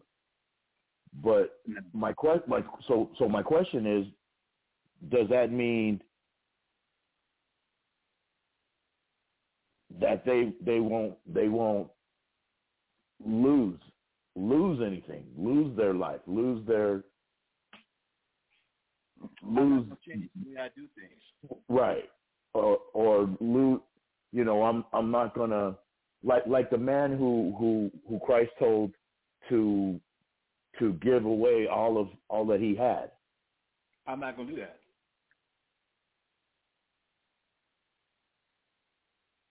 I'm not going to lose the way I do things. I'm not going to lose the things that make me comfortable. I'm not going to lose the things that make me happy. I'm not going to lose that. I'm not giving that up. So just like referring back to the scripture we just read in verse 24, for whosoever shall save his life shall lose it. So the time's going to come. For a person who chooses, I'm not going to be inconvenienced. So I'm gonna live my life to the fullest. I'm gonna say it like that. I'm gonna live my life to the fullest. All right, cool. When Christ comes back, there's still gonna be a payback. There's still gonna be a payback. So you decided not to be inconvenienced. You made sure that you weren't gonna give nothing up. That it was your life, and this is me, and this is mine, and this is how I'm living.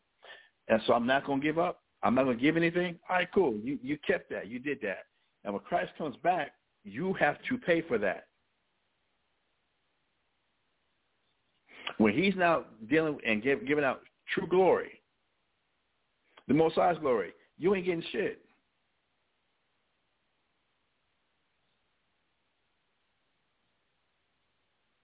You decided not to store treasures in heaven, but on earth.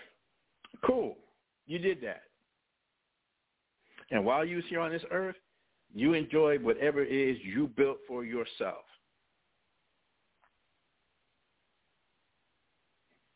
Fine. When Christ comes back, they'll be looking for nothing.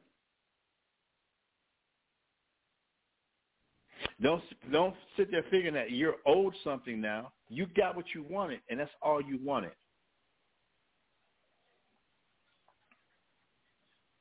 You got your reward. Don't sit there and act like you didn't get rewarded. You got your reward. But now what you could have gotten, you chose to stay in what was convenient for you, what you was used to, your way of living, your way of thinking, your way of doing things. You decided to keep that. Cool. That's your reward. So that means that goes in direct correlation with the scripture that says, "Woe unto the rich, for you have received your consolation." Yes, it does. But again, I'm careful with that word "rich" because a lot of people say, "Yeah, that's why Kanye's gonna get it." That's why Michael Jordan gonna get it. But me, I'm poor, so I know I'm gonna get something. No, you still want to change. You want to be how to say hood rich, so you hood rich. Okay. You want that ghetto celebrity? You are a ghetto celebrity star. That's what you wanted. That's what you wanted. You got that. That's what you were rich for. That's what you worked hard for. That's what you made valuable to you. If it's something that's rich, that means it's valuable. So you made that valuable to yourself. That's not valuable to Christ. Ain't valuable to the Most High, but you made that thing of value, and you worked hard for it. Cool. Then you got that. If that's the reputation you wanted, that's how you wanted to be known, that's how you was living, you worked for that. You got that. You're rich in that. That's valuable to you. It was never valuable to the Most High in Christ. So you might not have the commas and the zeros in your bank account like Oprah does, like Travis Scott or whoever might have. All right, cool. You don't have like that, but you were rich in what you found valuable. That still had nothing to do with Christ. That still had nothing to do with the Most High. So I hear what you're saying. I just, well, and using that word rich and knowing how people associate that with, yeah, it must be the Illuminati. It must be that's why they got their riches. But me, I'm poor, so I ain't got shit. I ain't going to change either, but because I'm poor, that means that's why I'm going to no.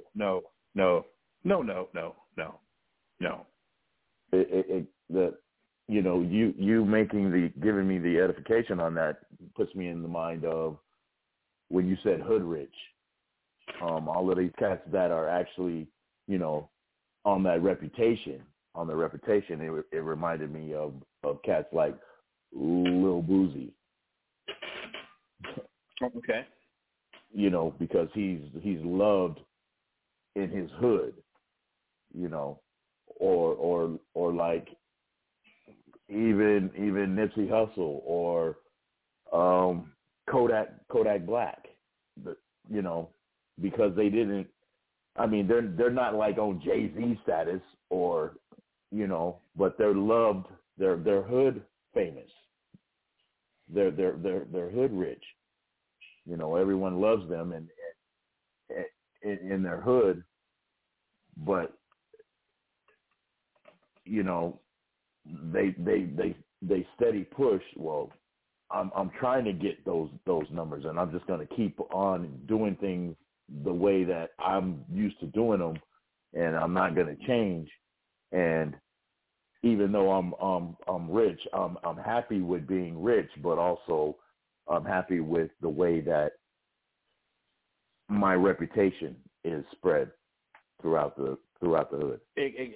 From that example to somebody I've made my job my whole world, and at my job, everybody at my job knows I'm the shit at my job. And I've made my reputation at my job so valuable.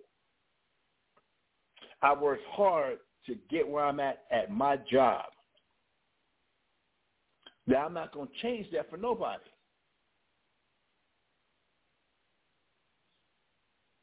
I built my reputation at my job, which is my world, to be known at my job. I made a name for myself at my job.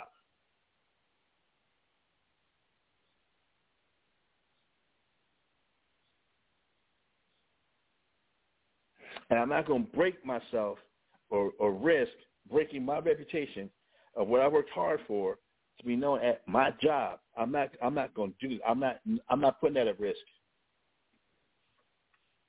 It's too valuable to me. I'm rich at my job. I'm known at my job. My job is my world.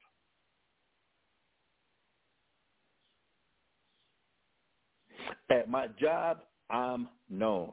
At my job, I am somebody.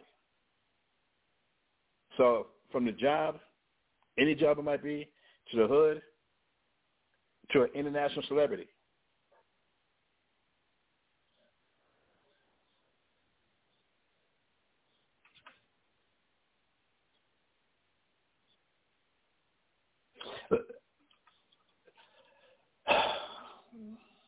We better come up on the time. We better hit it. It's about here 12 o'clock here in about a minute.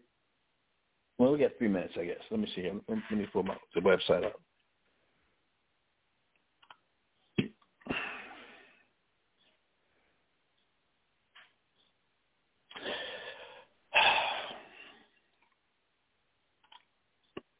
Let's go to, we're going to do this.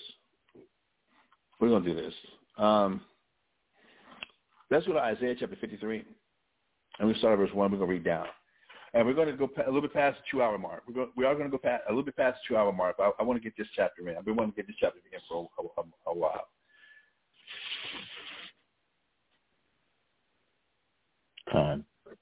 So Isaiah chapter 53, starting at verse 1. And I'm sorry, Gabar, before we move on, did that answer your question or address what you were trying to bring out? Yes. Yeah, I mean, for real. Not just saying yes, just to say yes. No. For real. For real. You did give me a good understanding or a good edification of what it is to lose your life in regards to your way of life for Christ's sake. I got the edification. Cool. Isaiah chapter 53 and start of verse 1. Isaiah chapter 53 and verse 1 reads, "Who hath believed our report, or our report, and to whom is the arm of the Most High revealed?" So it's actually a very I don't know what's up. This question is something else. So who has believed our report? That as we're supposed to believe on Christ, as the Scripture has said, and we're bringing up some of these things, just like we're reading here about what Christ addressed his closest companions, his closest comrades, and he addressed them with what he just laid on them, which is very heavy, which they were supposed to now lay on the rest of the world, to the rest of Israel. That a lot of people, because of the conditioning that we have from this world, from church, from religion, to what have you, from the conditioning of like you brought up, but I thought so just come as I am. But yeah, woe to the rich. Yeah, look at them. See how rich they are. But see what I'm going through. So that means I'm gonna make it because they're rich and they got the yachts and the houses and the mansions and they got their own islands. See, they're not gonna make it. But me, because I don't have those things, that's why I'm gonna make it. Man, please, no. No. That, and it's not talking about that there's some who shall not taste of death. See, that's why there's vampires. That's why there's the zombies. And that's why there's people, the walking. Stop. No.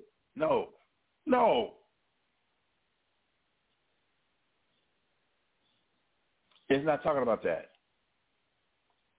When it talks about some that are not going to taste death till some man gets here, that there's just been people just walking the earth like Highlander or like some supernatural being who just is not. I'm Longinus. It was my spirit that pierced the side of Christ, and all that water and blood spilled on me, and I've been walking the earth since 34 A.D. No.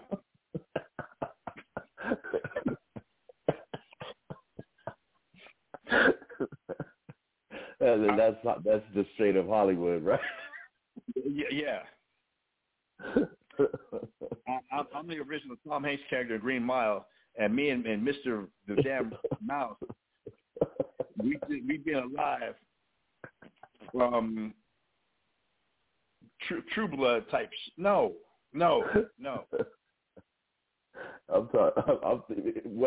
What you just said made me think about The Seventh Seal. You remember that movie? Where the priest, right, who he ran into like an older dude who was on his deathbed really, and he recognized him and he hadn't changed because he had been, and he was waiting for the end for Yahushua to come back so that he could die. That was what his desire was. Right. Because he was Caiaphas, which is one of the soldiers that are named that had blindfolded Christ and hid him. Right.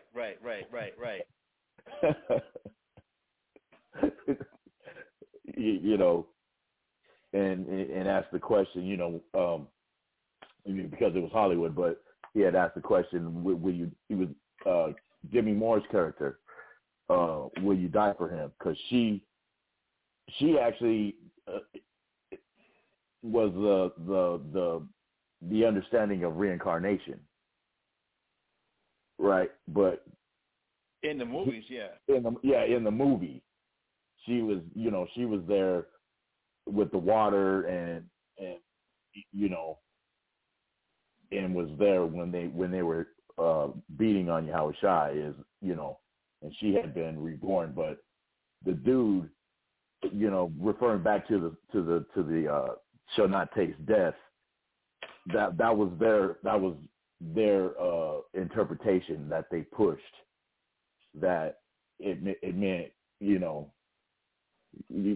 like when you said from 34 BC, you've been alive since. Right. Longer than Christ, actually, right? I mean, God. That's more of how our minds have been polluted about the truth. That's more of that conditioning, that deep conditioning, that deep mental conditioning that we've been subject to for so long, that it takes all practicality out of the scriptures. It takes all that's not practical. Now, when he was just discussing with them in verse 24, 3 verses above, about losing your life for my sake.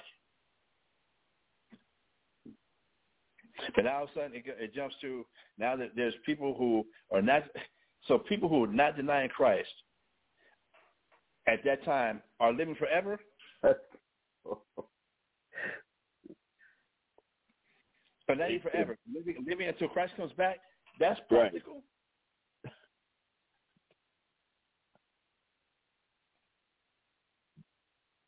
Right. That's a ridiculous frame of mind to be in, bro. It's not practical. Let's get Isaiah chapter 53, start verse 1. Oh, so it said, we start. It said, who has believed our report? It says, we're going back and now getting these things about Christ. The question is being asked, so who's believed our report that this is what the true Christ? Because remember, brothers and sisters, from St. John chapter 5, verse 39, it says, search the scriptures, when you think you have eternal life, and they which testify of me. St. John 7:38, that says, he that believes on me. Go ahead, sir. No, I was just giving you a... So quote it. He that believeth on me, as the scripture has said, or says. So, and believing on Christ as the scripture says.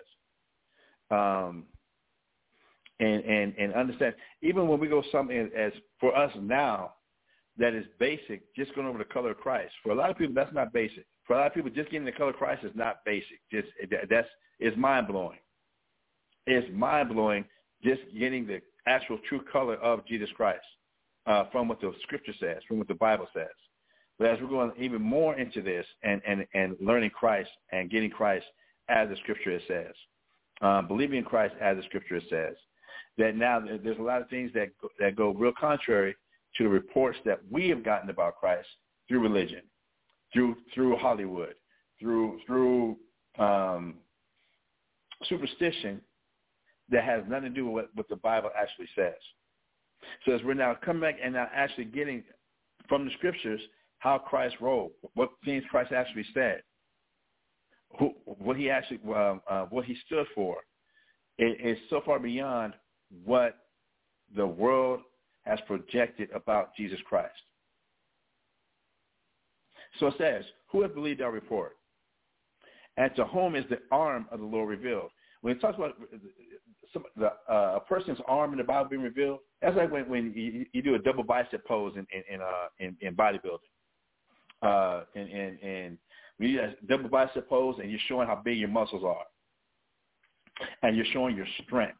That's the metaphor of what it's actually referring to. That in revealing the arm, that you're showing the strength. You're showing your strength. So it says, so who has the arm of the Lord been revealed? So who is the strength of the Lord been revealed to? The strength of the Lord being Jesus Christ. The strength of the Lord being Yahweh Shai. You have, as the scriptures now, is telling us about Jesus Christ. Verse 2. Khan, Isaiah chapter 53 and verse 2 reads, For he shall grow up before him as a tender plant, and as a root out of a dry ground. He hath no form, nor comeliness, and when we shall see him, there is no beauty that we should desire him. Now, the arm of the Lord, the strength of the Lord, the one the Most High is going to use, the one that created, the Most High God is going to use as his strength, as his arm. Because of the condition of the world, a lot of people are not going to believe the report or believe that this is whom God is using, that this is the servant of God. It says he should grow up as a tender plant and as a root out of a dry ground. That a root out of a dry ground is something that's unexpected. If the ground is dry, you're not expecting anything to grow right here. You're not expecting anything to come out right here. It's a dry ground. A tender plant, like, this is unexpected. This is not what we're looking for. Again, all these are metaphors, brothers and sisters. He says he has no form nor comeliness. That when we look to who God is going to be using, and this is all prophecies about Jesus Christ and the ones following Jesus Christ, there's no form nor comeliness. They're not going to have that Greek Adonis body. They're not going to have that Lee Haney, Ronnie Coleman body. They're not going to have that supermodel body. There's no form nor comeliness. The word comeliness means beauty. That you're going to be able to look at him and see, man, Wakanda Forever, Chadwick Boseman, and how he worked out. Man, that's got to be the hero. That's got to be the one Christ is using. Or it's got to be, as we see Michael B. Jordan in his movie Creed 3 right now. That how much he's worked out, how chiseled he is, and the six pack, and the shoulders. That mean, you see that look? That's what the Savior has got to look like. He's going to have the six pack abs. He's going to have the deltoids. He's going to have the traps. He's going to have the chiseled quadriceps. He's going to have the calves that's looking just on fleek. This is the one.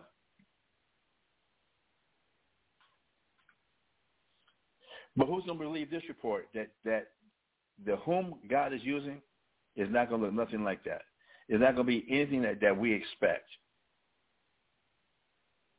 from what the conditioning that we've been given. There's no form nor comeliness. And when we shall see him, there's no beauty that we should desire of him. From I don't know who's considered beautiful today. If it's a Shamar Moore, if it's a Drake, if it's a Michael B. Jordan, if it's a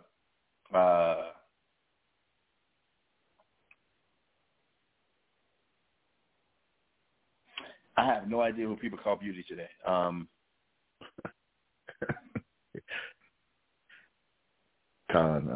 I'm locked.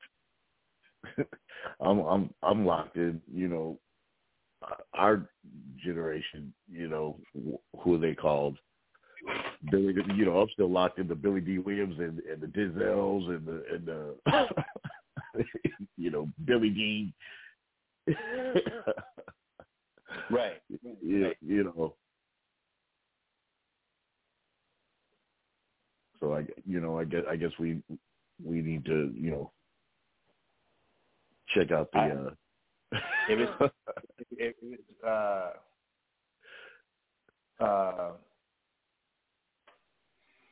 the shit. I don't know if the cats from Migos are considered handsome. Or Quavo. Who? Quavo, who, you know, is one of the Migos. Okay, Quavo. Yeah. If it was not Kendrick Lamar, but Nipsey Hussle. I I don't know who's in these days, but whatever the thing of beauty is, or whatever, that is not the Savior whom God is using is not going to look anything like that of what we consider to be beautiful, comely, handsome, or has the type of body that would be desired by everybody. This is not who God is using when it comes to the Savior, when it comes to Jesus Christ, the chosen, so far beyond anything that we look for. Verse 3. God. Isaiah chapter 53 and verse 3 reads, He is despised and rejected of men, a man of sorrows and acquainted with grief.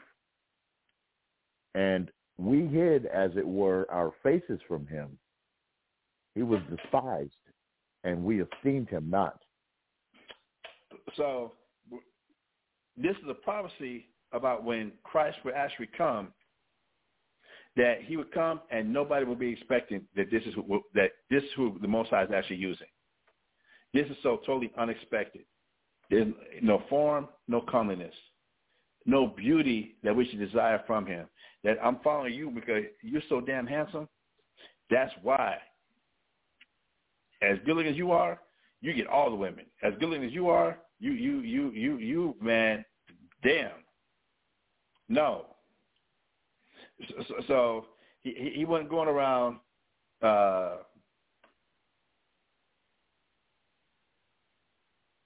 with the perfect Rick Ross beard. He wasn't going around with the perfect styled haircut. He wasn't going around, he's starting to get a little bit of gray, so, he got to go ahead, what's that, gray hair for men or Grecian something for men? Right, just for men. Yeah, just for men. Because, I can't let nobody see me this way. That amber number 7. If that's what it is, or I can't. I'm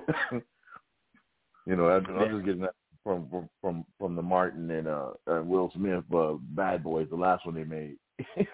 He pointed out, the dark and lovely just for men, amber or chocolate brown. Con. That having no form of comeliness, he wasn't wearing the latest Gucci, Coogee, Versace, Dolce & Gabbana, whatever the latest name brand fashions are. That's not how he got down to make sure he had to be seen that way. That you might now know, because we use this thing today that of the Jews require a sign, but if we go back and read that the Jews require a sign, Christ came back and let us know which Jews require a sign. Only a wicked and sinful generation requires a sign. That now, because he's wearing the $3,000 suits, because he's dripped in gold, he's just dripping. That's why he's a leader. That's why he should be followed. Because of what he possessed, because of the material things he possesses. That is not whom God is using to be his arm, to be his strength, to be the one that we're supposed to be following. It says he is despised and rejected of men, a man of sorrows and acquainted with grief. And thanks to social media, we're going to look for the ones that are happy. They seem happy. Their life is just good. But when you looked at Christ, that's not what you saw.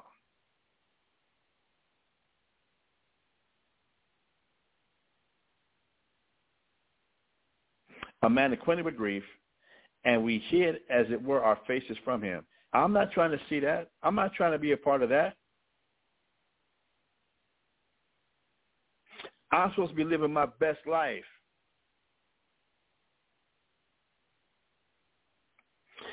He was despised, and we esteemed him not. That he was hated, and we were like, hell no, that's him. That's not my life. Verse 4. Time. Surely he hath borne our griefs, carried our sorrows. Yet we did esteem him stricken, smitten of the Most High, and afflicted. That he's cursed. That Christ lived the life he lived as an example to the rest of us of what it means to repent. As an example to the rest of us of what it means to be humble. That he had the power to call down 12 legions of angels. He didn't use his power for himself. He was healing people and helping people, and nobody even thought about, damn, where are you staying at? What's going on with your family? What's happening with you?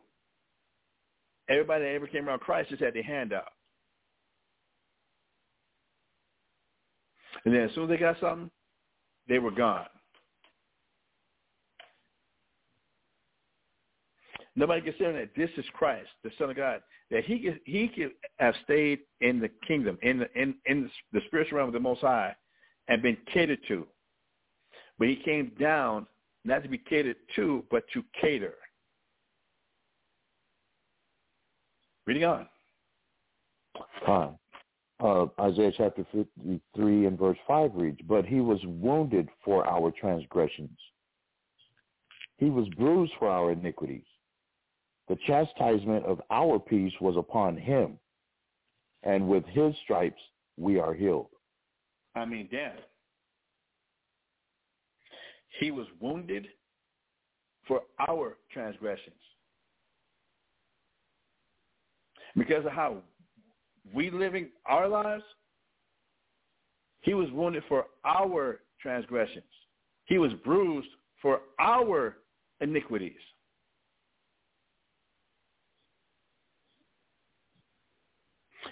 He didn't even have his own bed to sleep in.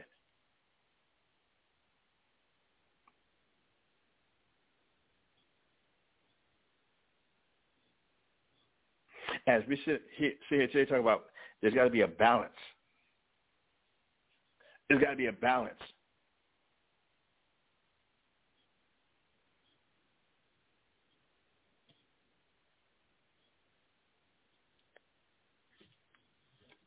The chastisement of our peace was upon him. He had to go be chastised where he was chastised to give an example of self-denial so that we eventually will have some peace. That he had to set the example of self-denial so we could follow his example of self-denial so now we can have some peace. The nation of Israel will finally get to a place where we will have some peace when he comes back. And with his stripes, we are healed. And brothers and sisters, like I started this show, go back and watch The Passion of the Christ that was done by Mel Gibson. It was just as shocking watching him get whipped again by those two Roman guerrillas, and that first to hit him with the canes, with the sticks, basically tenderizing his whole body, which would, I guess, would be equivalent of nightclubs to today's modern what have you. Tenderize his whole back, his buttocks, his legs, his calves.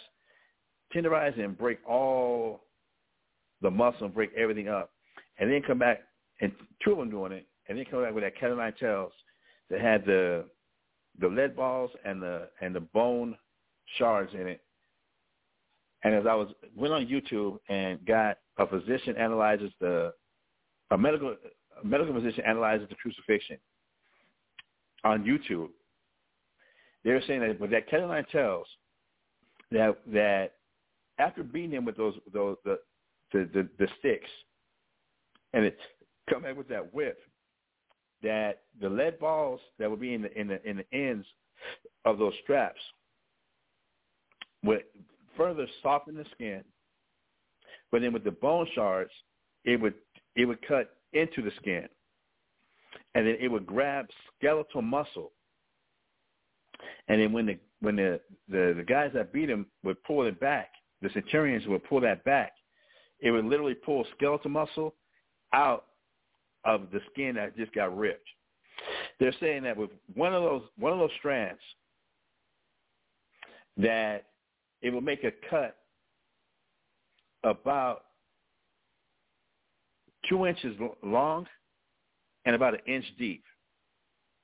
Just one of the strands, not even the whole the 13 strands that were on the one whip, and he was beaten with 2 whips, but just one strand of the 13 on the one whip, that the cut that would be made from just one of those strands getting hit once would cause a cut that will require 20 stitches. And that, again, it would rip skeletal muscle out of. So by tenderizing his back, his butt, his legs, his calves, by the back of his arms, with the canes, with the sticks, and then come back and using this whip, that, again, it would pull and yank skeletal muscle out through the incisions and the cuts that were being made with these whips. And after getting whipped 39 times, it's not out of question that Christ would have required at least 2,000 stitches.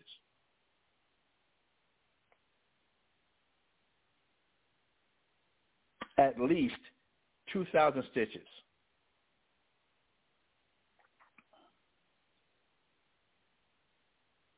And he was innocent.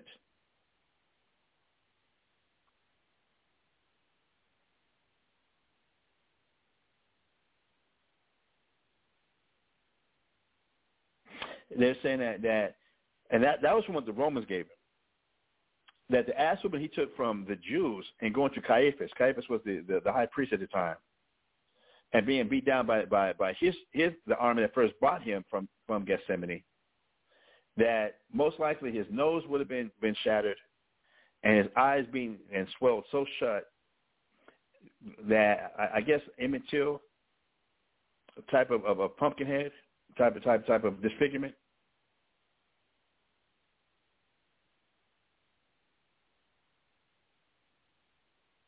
But stayed alive. Please keep reading verse 6. Isaiah chapter 53 and verse 6 reads, "All we like sheep have gone astray. We have turned everyone to his own way, and the Most High have laid on him the iniquity of us all." All we like sheep have gone astray. And I like going back over this because this ain't about pointing fingers at look at what they're doing. Look at how they're doing this, and look at how them, and look at them. And the scripture right here is saying that all we like sheep have gone astray. Every last member of the nation of Israel has gone astray. Every last person of the 12 tribes of the nation of Israel has gone astray. And we're too busy trying to look at what other people are doing and want to deflect off of what we do and get it on what they're doing. Yeah, we are definitely the Israelites. We are definitely the hard-headed, stubborn, no damn good-ass Israelites. Everybody want to go and do things that each of us want to do things our own way. What we're comfortable with, our own routines, what makes us happy in our own individual ways. Now, considering what Christ had to go through to lay down the example to give us another chance to get back right. And we really do want to hold on to that mindset like you brought out, Gabar. Just come as you are. I ain't got to change for nobody. Christ died for me to stay. Christ had to go through, he went through the changes he went through so I can stay the way I am.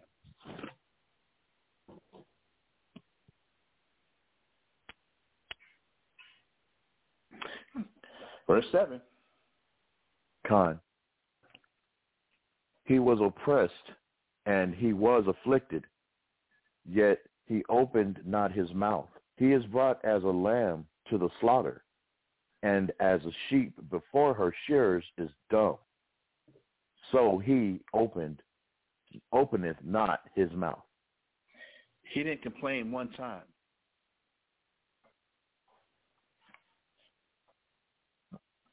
He did not complain one time.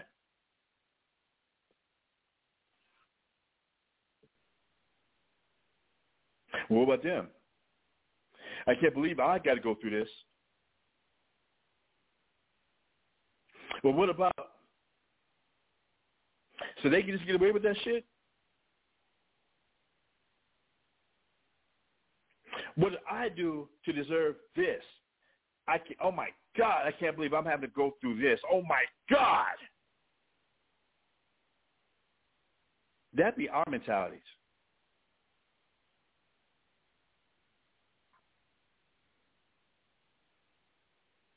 And we'd be quick to want to hold a grudge and expect and demand justice. Payback. He did not complain one time. From when the Israelite soldiers first came and kidnapped him,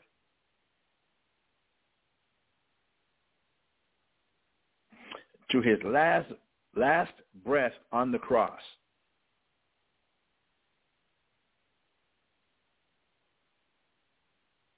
he did not complain one time.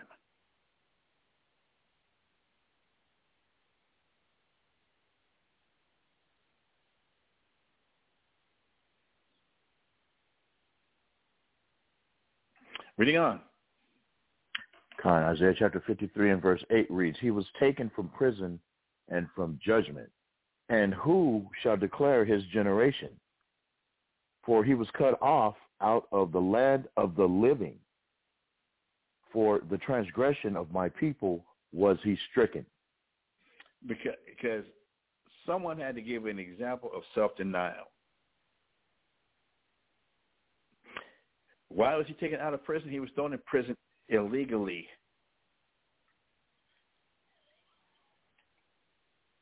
He was thrown in prison behind people lying and slandering his name. But he had to go through that to be the example for our people of what we should be doing and what we should be following.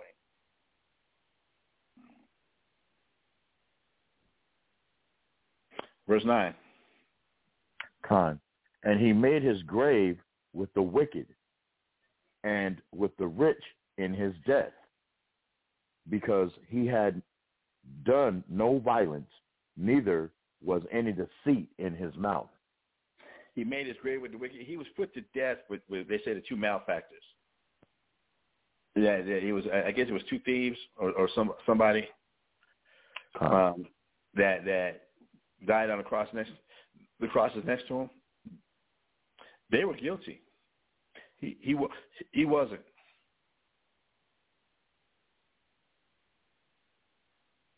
He was up there. Why? Because he had done no violence.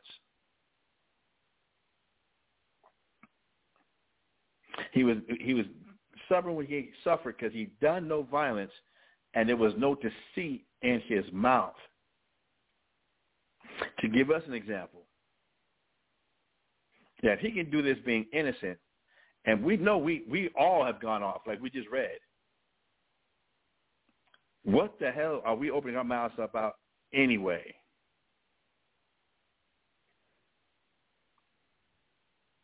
Verse 10. Yet it pleased the Most High to bruise him. He hath put him to grief. When thou shalt make his soul an offering for sin, he shall see his seed. He shall prolong his days, and the pleasure of the Most High shall prosper in his hand. So it says, yeah, it pleased the Lord to bruise him.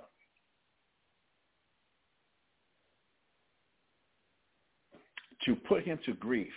And again, I like this verse right here. I like the reminder of this verse when I'm like, my God wants me to have just happiness. My God wouldn't do something like that.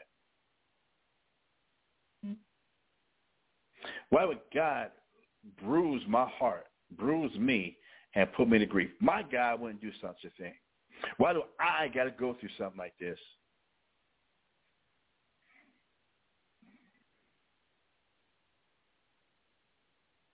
It says, when thou shalt make his soul an offering for sin. Not his sin, ours.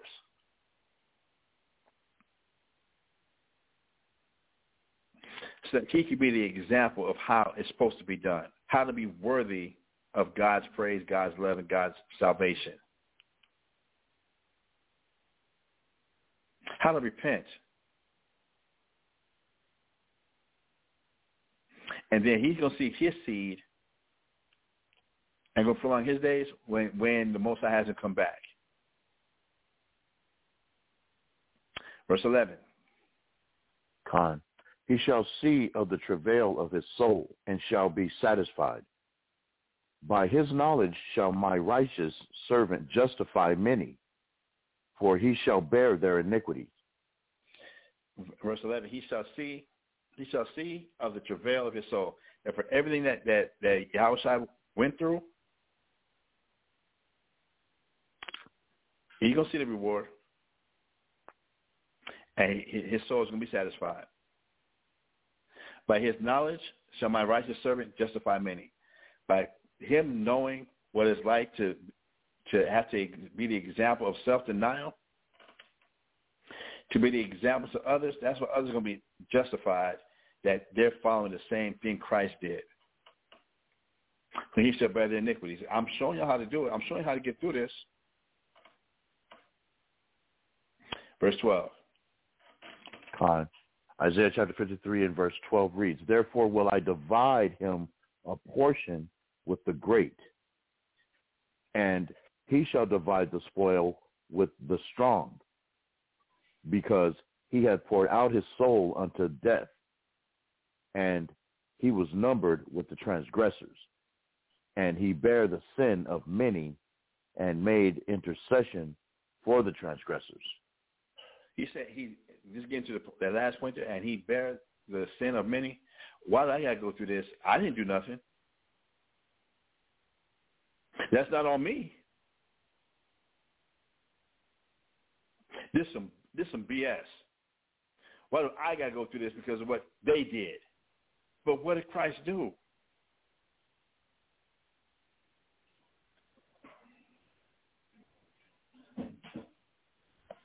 Why am I being held accountable for others? So, the scripture that says, if one suffer, we all suffer. I've been through so much in my life. Why do I got to go through this? You don't know the Bible at all, do you?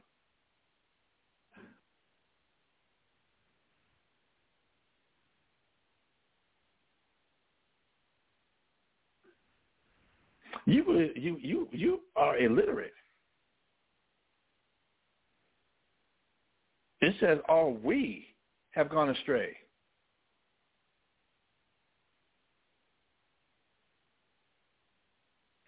All we have done wrong.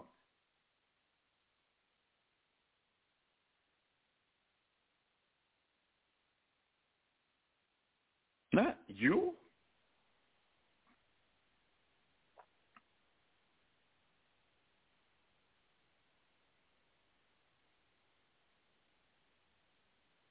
So I want to go through this, brothers and sisters, again. We won't wrap this one up. I got to find a way to get my introduction, that first hour, done quicker. I'm going to find a way. We're going to end this class today right here. Tomorrow will be Tazabot Tuesdays.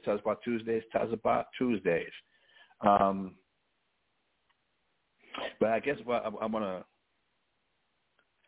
just, again, as we're going over these scriptures and we're hitting these things up, brothers and sisters, if we're and thinking about the Passover and thinking about how Christ broke himself, that the bread represented his body, of him breaking himself for the nation of Israel. The drink of the wine represents the blood he shed to be the example for the nation of Israel, for us to follow his steps. Not just the fact that I'm following his steps just because I'm going to eat the bread and just because I'm going to drink some wine and going to get drunk as hell at the Passover because it's a law. I got to drink the wine. But there's also a reminder of eating the bread and drinking the wine unworthily. It says that we drink to ourselves damnation, not discerning the Lord's body. We really not putting together and putting any thought into what all that was actually symbolic of. And just like the scripture tells us that we're supposed to eat the book, eat the scroll so it becomes a part of us. Now, eating that bread and drinking that wine, that Christ's life is supposed to become a part of us.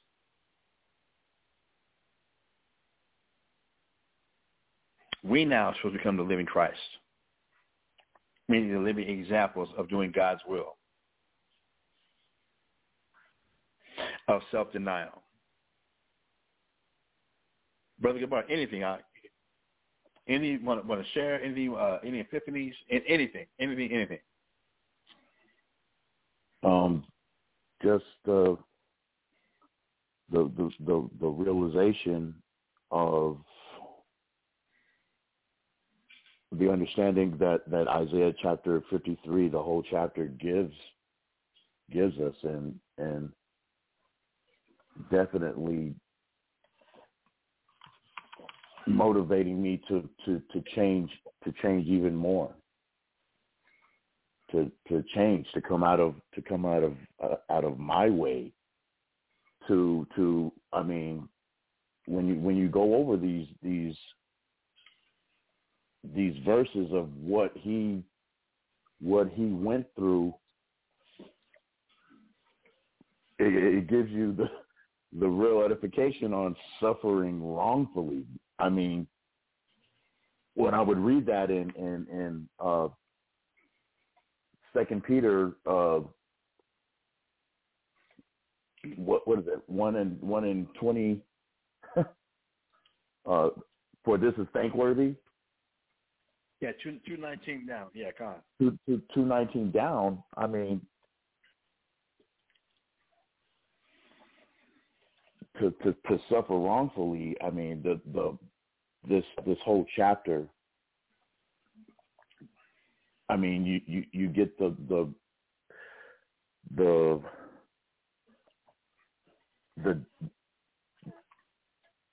understanding of what it truly is to lose your way of life, your way you want things done, to give up, because this whole chapter is the exact example, which is in direct correlation with the Luke 9 and 24. If a man shall lose his life for Christ's name's sake, change, repent. But, like you said earlier, we're so polluted and we're so driven on our prosperity and our way. Just the understanding on what it really takes to pick up your burden, to pick up your cross daily, and follow after the example that Christ left us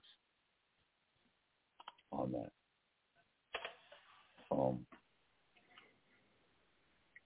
John, and it's funny too because when we talk about on Wednesday, the mother said the same.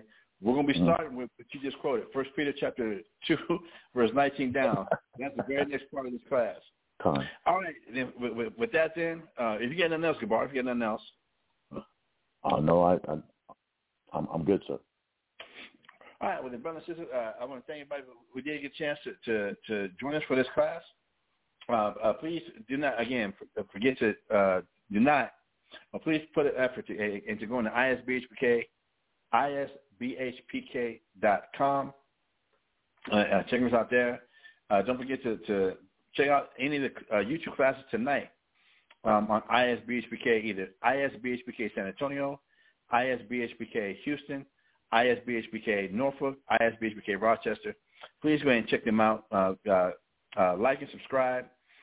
Even if you just log on for a few minutes, if you got it, log on to each one for a few minutes. Subscribe and hit the like button and share, so we can get our algorithm up also.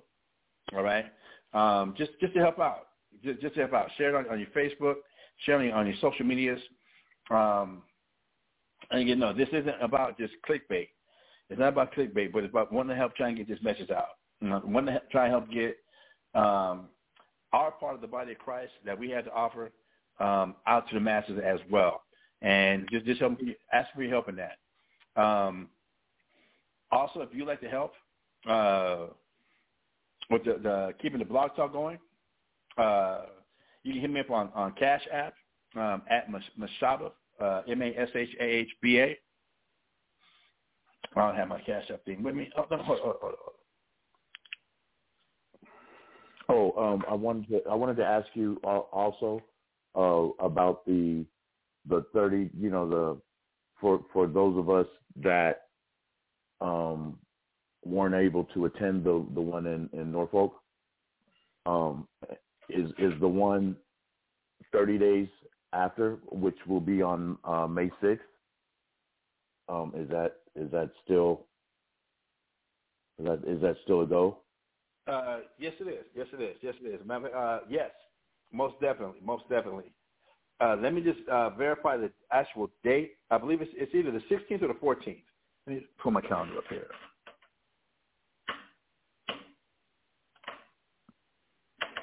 No, that's the calculator.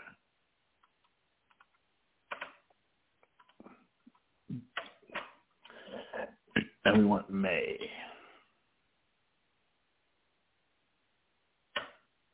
That's going to be May 14th. All right, that's going to be May 14th here in San Antonio. I don't have the actual time, but it's going to be May 14th, which is a Sunday. May 14th, which is a Sunday, for the second Passover.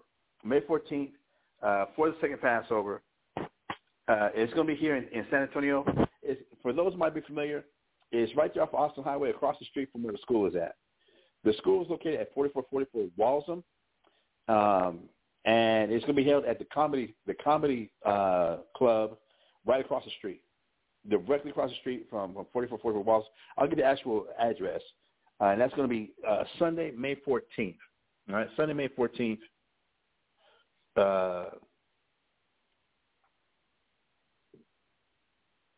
Come on, Masala.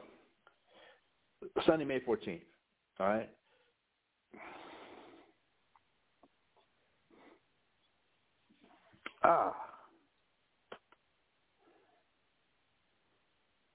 Right, and my Cash App. If you'd like to help us out with the blog talk, anything helps. It really truly does. Anything helps. $1, $2, whatever. Cash App is Mashahba, Mashahba. All right, Cash App, Mashahba. And please put a note for blog talk. It is appreciated, as our blog talk bill is due here this week. All right, our blog talk bill is due here this week for the upcoming week. Any donations to help out with that is appreciated. Or you can hit me on Google Pay at Mashahba, Mashahba 575 at gmail.com. As Google Pay at Mashahba, Mashahba 575 at gmail.com. Again, any donation to help with the blog talk is deeply, deeply, deeply appreciated. So with that, let me close this. With that, my name is Mashaba. My name is Gabar Kawar. And for ISBHPK Bible Talk Podcast, we would like to say shalom. Shalom. Hear,